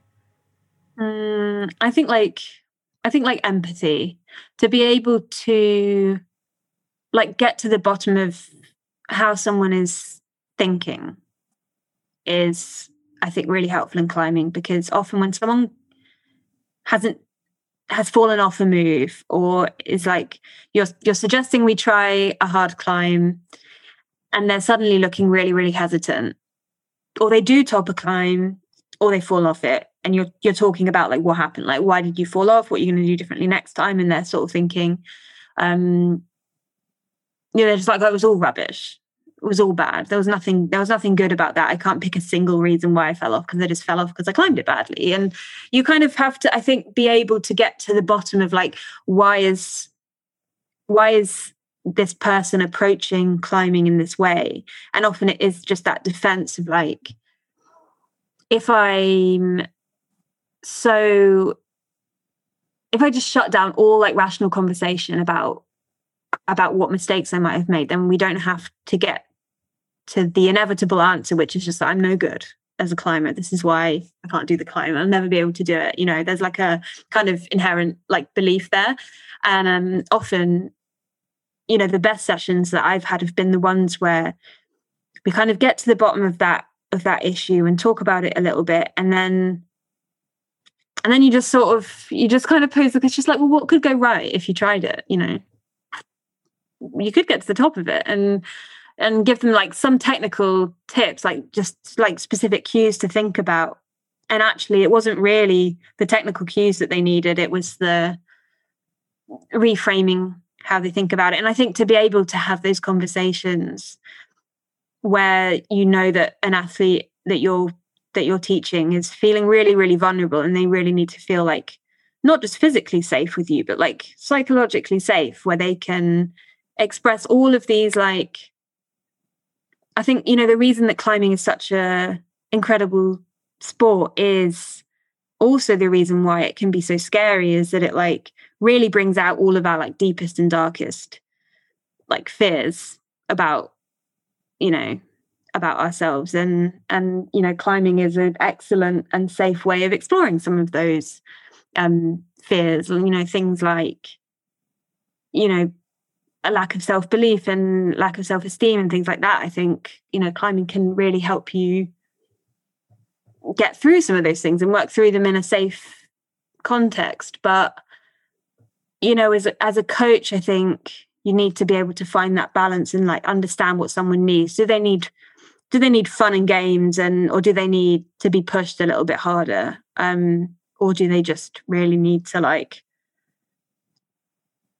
understand the root cause of some of the issues? And I say this as somebody who has like serious fear of like big moves at the top of the wall, lead falls, those kinds of things. Like really, really struggle with them. Like, and I've been really embarrassed at how badly I've struggled with some of those fears. And I've had to work through them with a coach, because it's not always something you can just do on your own, because sometimes it's just you get into a fixed way of thinking about it and approaching it, and you just get into a mindset of like, I'm never gonna get through this, nothing's ever gonna change. And having someone else to kind of offer that encouragement can be really helpful. So I think it's been a good lesson for me, like knowing what has been useful for my own climbing is like, it's helped with my coaching, I think, because it's helped me just realize what like the various potential dynamics are between a coach and their student. And every student needs something slightly different, I think. So yeah, empathy, that was it. I love it. Thank you for all that. That's incredible. I have one more question here in front of me, at least one, maybe more. We'll see where this goes. But I've been wanting to ask you this. We talked about it a little bit in our first conversation, but this is something that Doreen brought up when she introduced me to you. And I just think it's a really interesting idea. And you already talked earlier in this conversation about how we societally tend to think about people with disabilities as this binary thing, like they exist in one of two different roles. Either they are sedentary and can't do anything, or they're a Paralympian and they're just like so inspiring. And really it's a spectrum, like everything. Do you feel pressure to be inspiring? And yeah, how do you deal with that? Do you experience that from other people? I don't necessarily know that I feel pressure to be inspiring, because I don't know that it's a behavior that you can like model necessarily.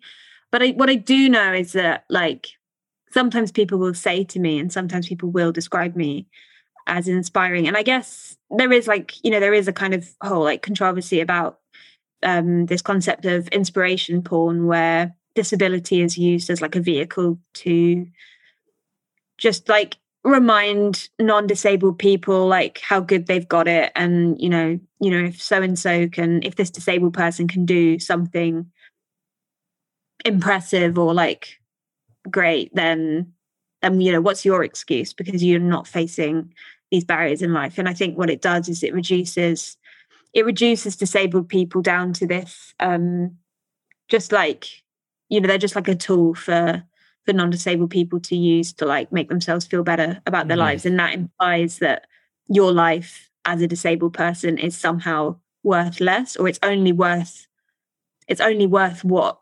motivation and inspiration non-disabled people can take from it.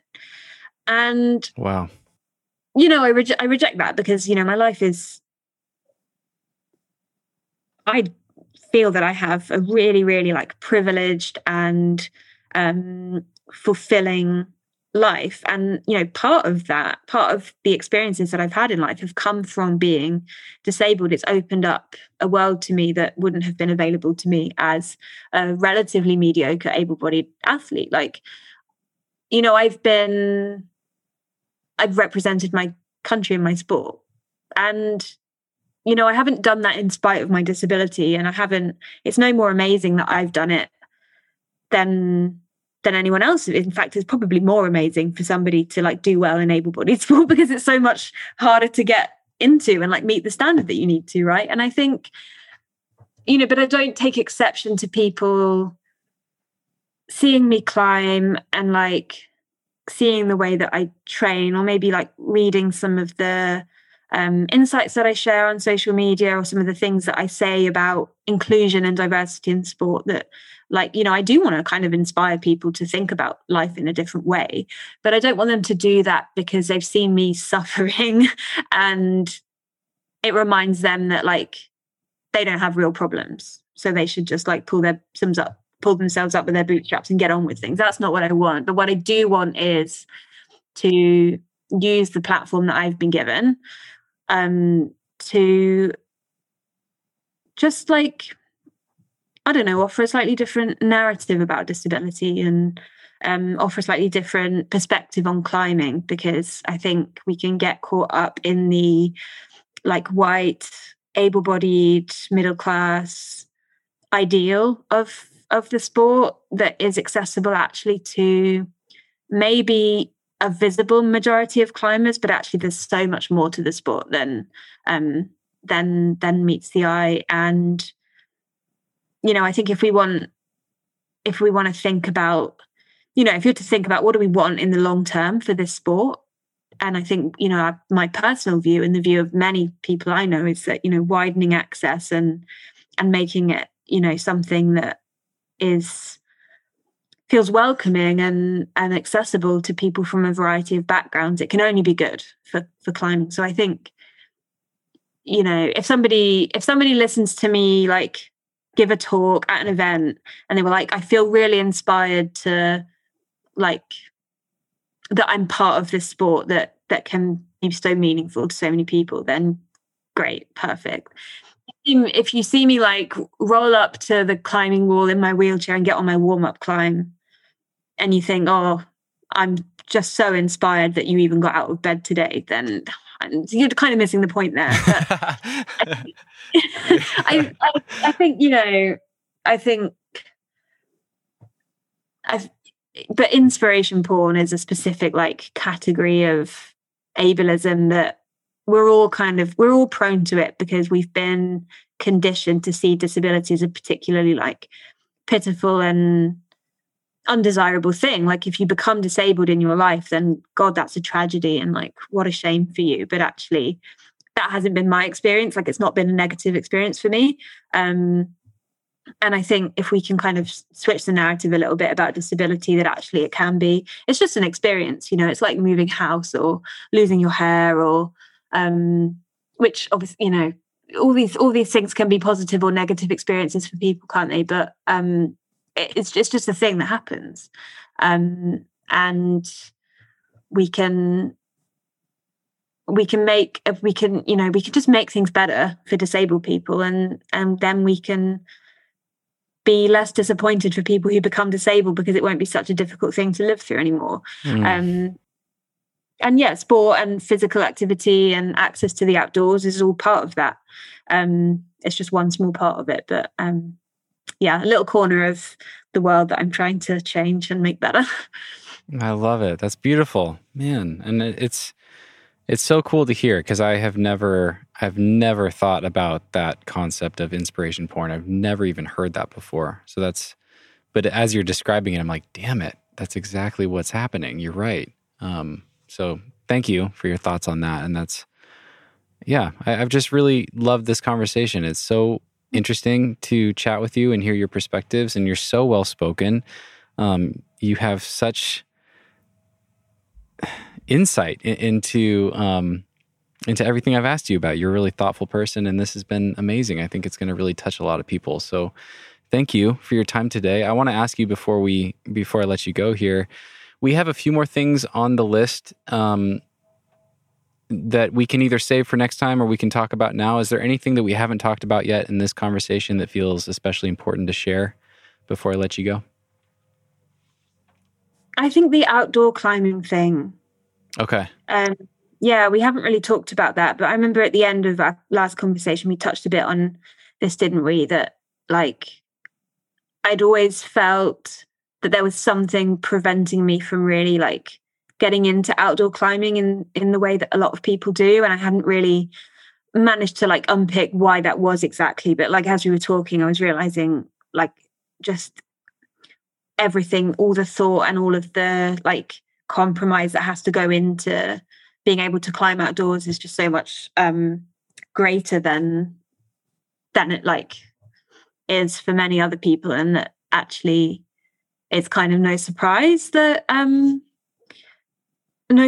really that it doesn't feel accessible to me. But I feel like maybe I'm running out of energy to talk about it now. So so we could leave it, or we could catch up again another day, depending on what you want. But I know we were talking about, like, you know, just that, you know, it's not just about being able to like put all the gear in a bag and then like walk the approach. It's also like, can you carry the gear? Can you, once you've done the approach, can you even climb? Once you've done the climbing, can you do the walk out? Are you more like, you know, I've always felt like I'm much more heavily, like, to be able to climb outside, I have to rely on other people to like slow down, carry extra stuff.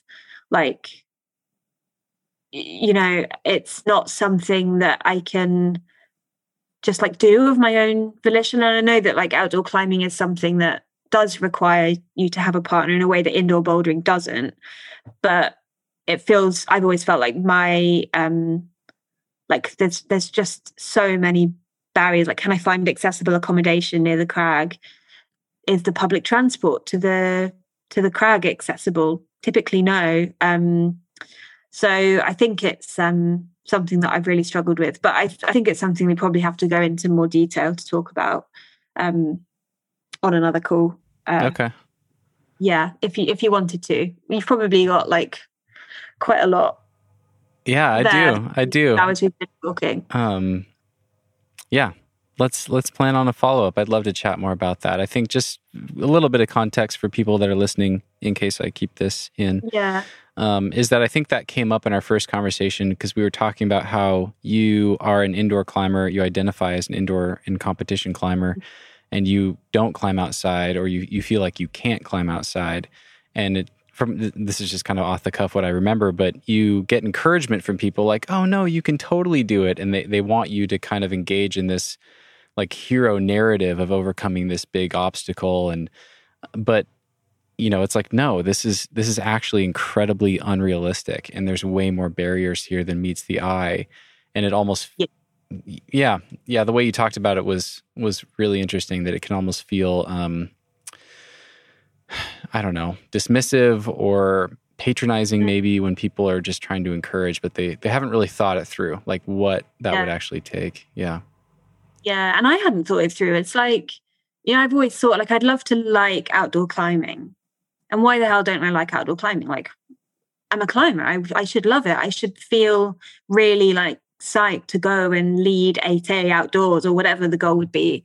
And I thought about it. I've tried to make plans. People invite me to come along on their trips. And I just, you know, the week leading up to that trip and the week following it, sacrifices would have to be made. Like, I would have to really limit my energy expenditure in the 2 weeks. And when you're a competition climber, you can't really afford to like jeopardize your training like that. And then also all of those things that we just talked about, like, can I even get there? And once I get there, will I even be in a position like energy and pain levels wise to enjoy it? And is outdoor climbing even particularly conducive to like the condition that I have? Because like big falls are out of the question, and like finding small footholds without color coding is more difficult for me because I have poor vision. And so there's just all these things that just kind of mount up, and then it made me realize that actually it's no surprise that I don't feel excited by the idea of outdoor climbing, because it's just like it's kind of in the past it's kind of been a bit of an ordeal, and it's really, really like I've had to spend weeks recovering. So then I think, but maybe there's a way, and the way is really it's for everybody who I'm going with to make unreasonable sacrifices, like not going to their favorite crag because it's not accessible, going to the crag that I can get to, carrying all my stuff, cutting the day short potentially, or like taking a more expensive transport option or staying in more expensive accommodation or hiring a car because I can't do the public transport. And then you just think, yeah, it's just easier if I don't. It's easier for everyone if I don't. And so that's kind of been my outdoor climbing experience. And I feel like maybe I just like do my friends an injustice by claiming that this is how, I mean, I don't claim that this is how they feel about it, but when you're disabled, sometimes you just feel like a burden. And like, nobody's made me feel this way. It's just what life is like. That, you know, why would, you know, I resent having to live my life in this way sometimes. So why would I ask anybody else to go through that same process when they could just go and like have a completely normal experience? Because even like, you know, other paraclimbers go on outdoor climbing trips, but their accessibility needs are just so different to mine that it's just not really compatible. That like a short walk in for one paraclimber is just impossible for me. So I don't know. And they're like, you know, it doesn't make them any less disabled. Like we just have different experiences. So yeah, it has made, yeah, I guess there's kind of a narrative that like real climbers climb outdoors. But I am a real climber. I just can't really walk. Right. I'm glad you said that, because that was my takeaway from our first conversation. It was just kind of realizing how much I think many of us play into that narrative without even realizing it, and how unfair that is to just have that as like a blanket expectation or pressure to put on people who either prefer to climb inside or logistically can only climb inside or whatever. You know, we're all climbers, and we're all just engaging in the sport in whatever way we can and love and find enjoyment in and find challenge in. And it's just better if we don't assume that someone would have a better experience if they did it the way that we do it, I guess. Yeah. And it's not just disabled people. It's, you know, there's lots of people who have like historically had real access barriers to the outdoors and outdoor climbing, from, you know, having access even to like the safety knowledge and protocols and the training for that, to being able to access the gear that you need, you know, living near a crag and having the transportation. Like if you're like working class or if you're a person of color, like there are barriers, and they're all different. And I think, you know, I think there has been a bit of a debate about what those barriers are and whether they really exist. But I think it's easy if you don't have to deal with them to say, well, they're just, you know, there's a way around that if you try hard enough. But like sometimes trying hard uses up all your resources to even be able to do the climbing that you were trying to do in the first place. So right. Yeah, it's I think it's a bit more complicated than we can make it out to be. Like if you wanted to be outside, you'd be outside. It's like, well, I really liked being outside. Like I was really an outdoors person, and that part of my life has not been something I've been able to really salvage despite a lot of efforts. And I can't just be like, I've just been lazy. There has to be a reason why I haven't done that. Otherwise I'd be out there all the time, you know. But like, you know, yeah. And that's okay. Yeah. And that's okay. Yeah. It's okay, yeah. What's next for you? You're training for the World Cups right now. Tell me about that. What's coming up for you, and what are you excited about? Yeah, so there's a World Cup two World Cups. Well, there's 3 World Cups this season. There's one in Salt Lake City, actually, in May, which the GB team are not going to. We're prioritizing the European World Cup. So there's one in Innsbruck in Austria and one in Villa in Switzerland, and they're like a few weeks apart. So I haven't figured out my logistics for the summer yet, but thinking about maybe spending some time out in Europe, like training, working remotely, competing.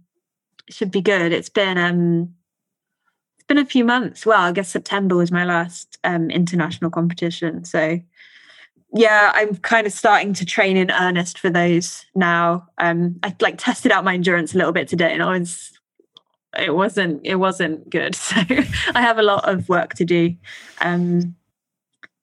But yeah, just like more of the same.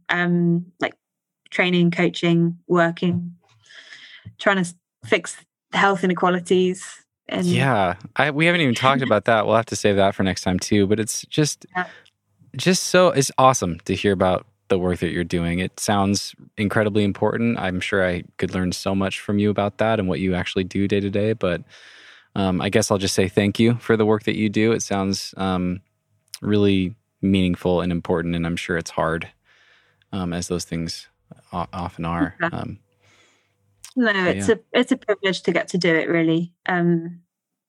It's like, it's a big problem all over the world, isn't it? But in this country, I think, it's something that everybody's rallied around in the wake of the pandemic. And so I think to be able to be part of that work that's being done is, it is a privilege. And yeah, so I can't even really say that it's that hard. I'm just like one small part of a system that's trying to change itself. Awesome. But it's good to be part of it, for sure. Yeah. Yeah. With the competitions coming up, is there going to be a live feed? Can we follow Leah in her competition journey this summer? Or is there a way to follow along? Yeah. Usually finals for the World Cups are live streamed. It's usually on YouTube. I don't know if it's going to be on YouTube because of the Eurosport thing, but actually I think paraclimbing might not be covered by Eurosport. But yeah, there is usually a live stream of finals. I think all the details are still to be confirmed. And obviously, like, I'm like documenting my training and competition journey on Instagram, so there's that too. Yeah. Perfect. Well, I will do some digging and try to find some links for people where they can find that. And when this comes out, I'll have a better idea of how close we are to that competition, those competitions, and I'll put them on people's radar. Nice. This will probably be a month out, maybe 5 or 6 weeks out from publishing. But thank you. Thank you again. I've really enjoyed our conversation. It's been awesome to talk to you again and get to know you a little bit better, and to get a glimpse into your world and the paraclimbing world. And I will be sure to link to your Instagram for people that want to follow you and see you climb. And I think that's it. Yeah. I appreciate you for taking the time today. This turned into a long one, and yeah, I'm glad you've recovered from COVID and we're able to chat for this long. This has been really fun. Yeah. Yeah, me too. Thanks for having me. It's been really good to talk.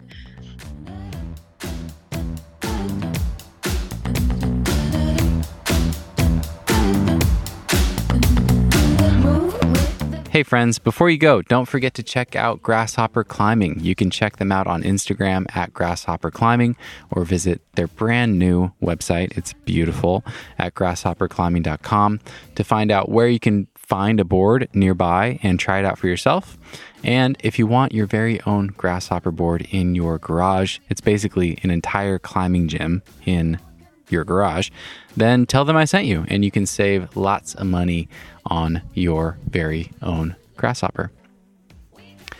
And be sure to check out Rhino Skin Solutions. These guys are the best in the biz when it comes to skin care products for rock climbing.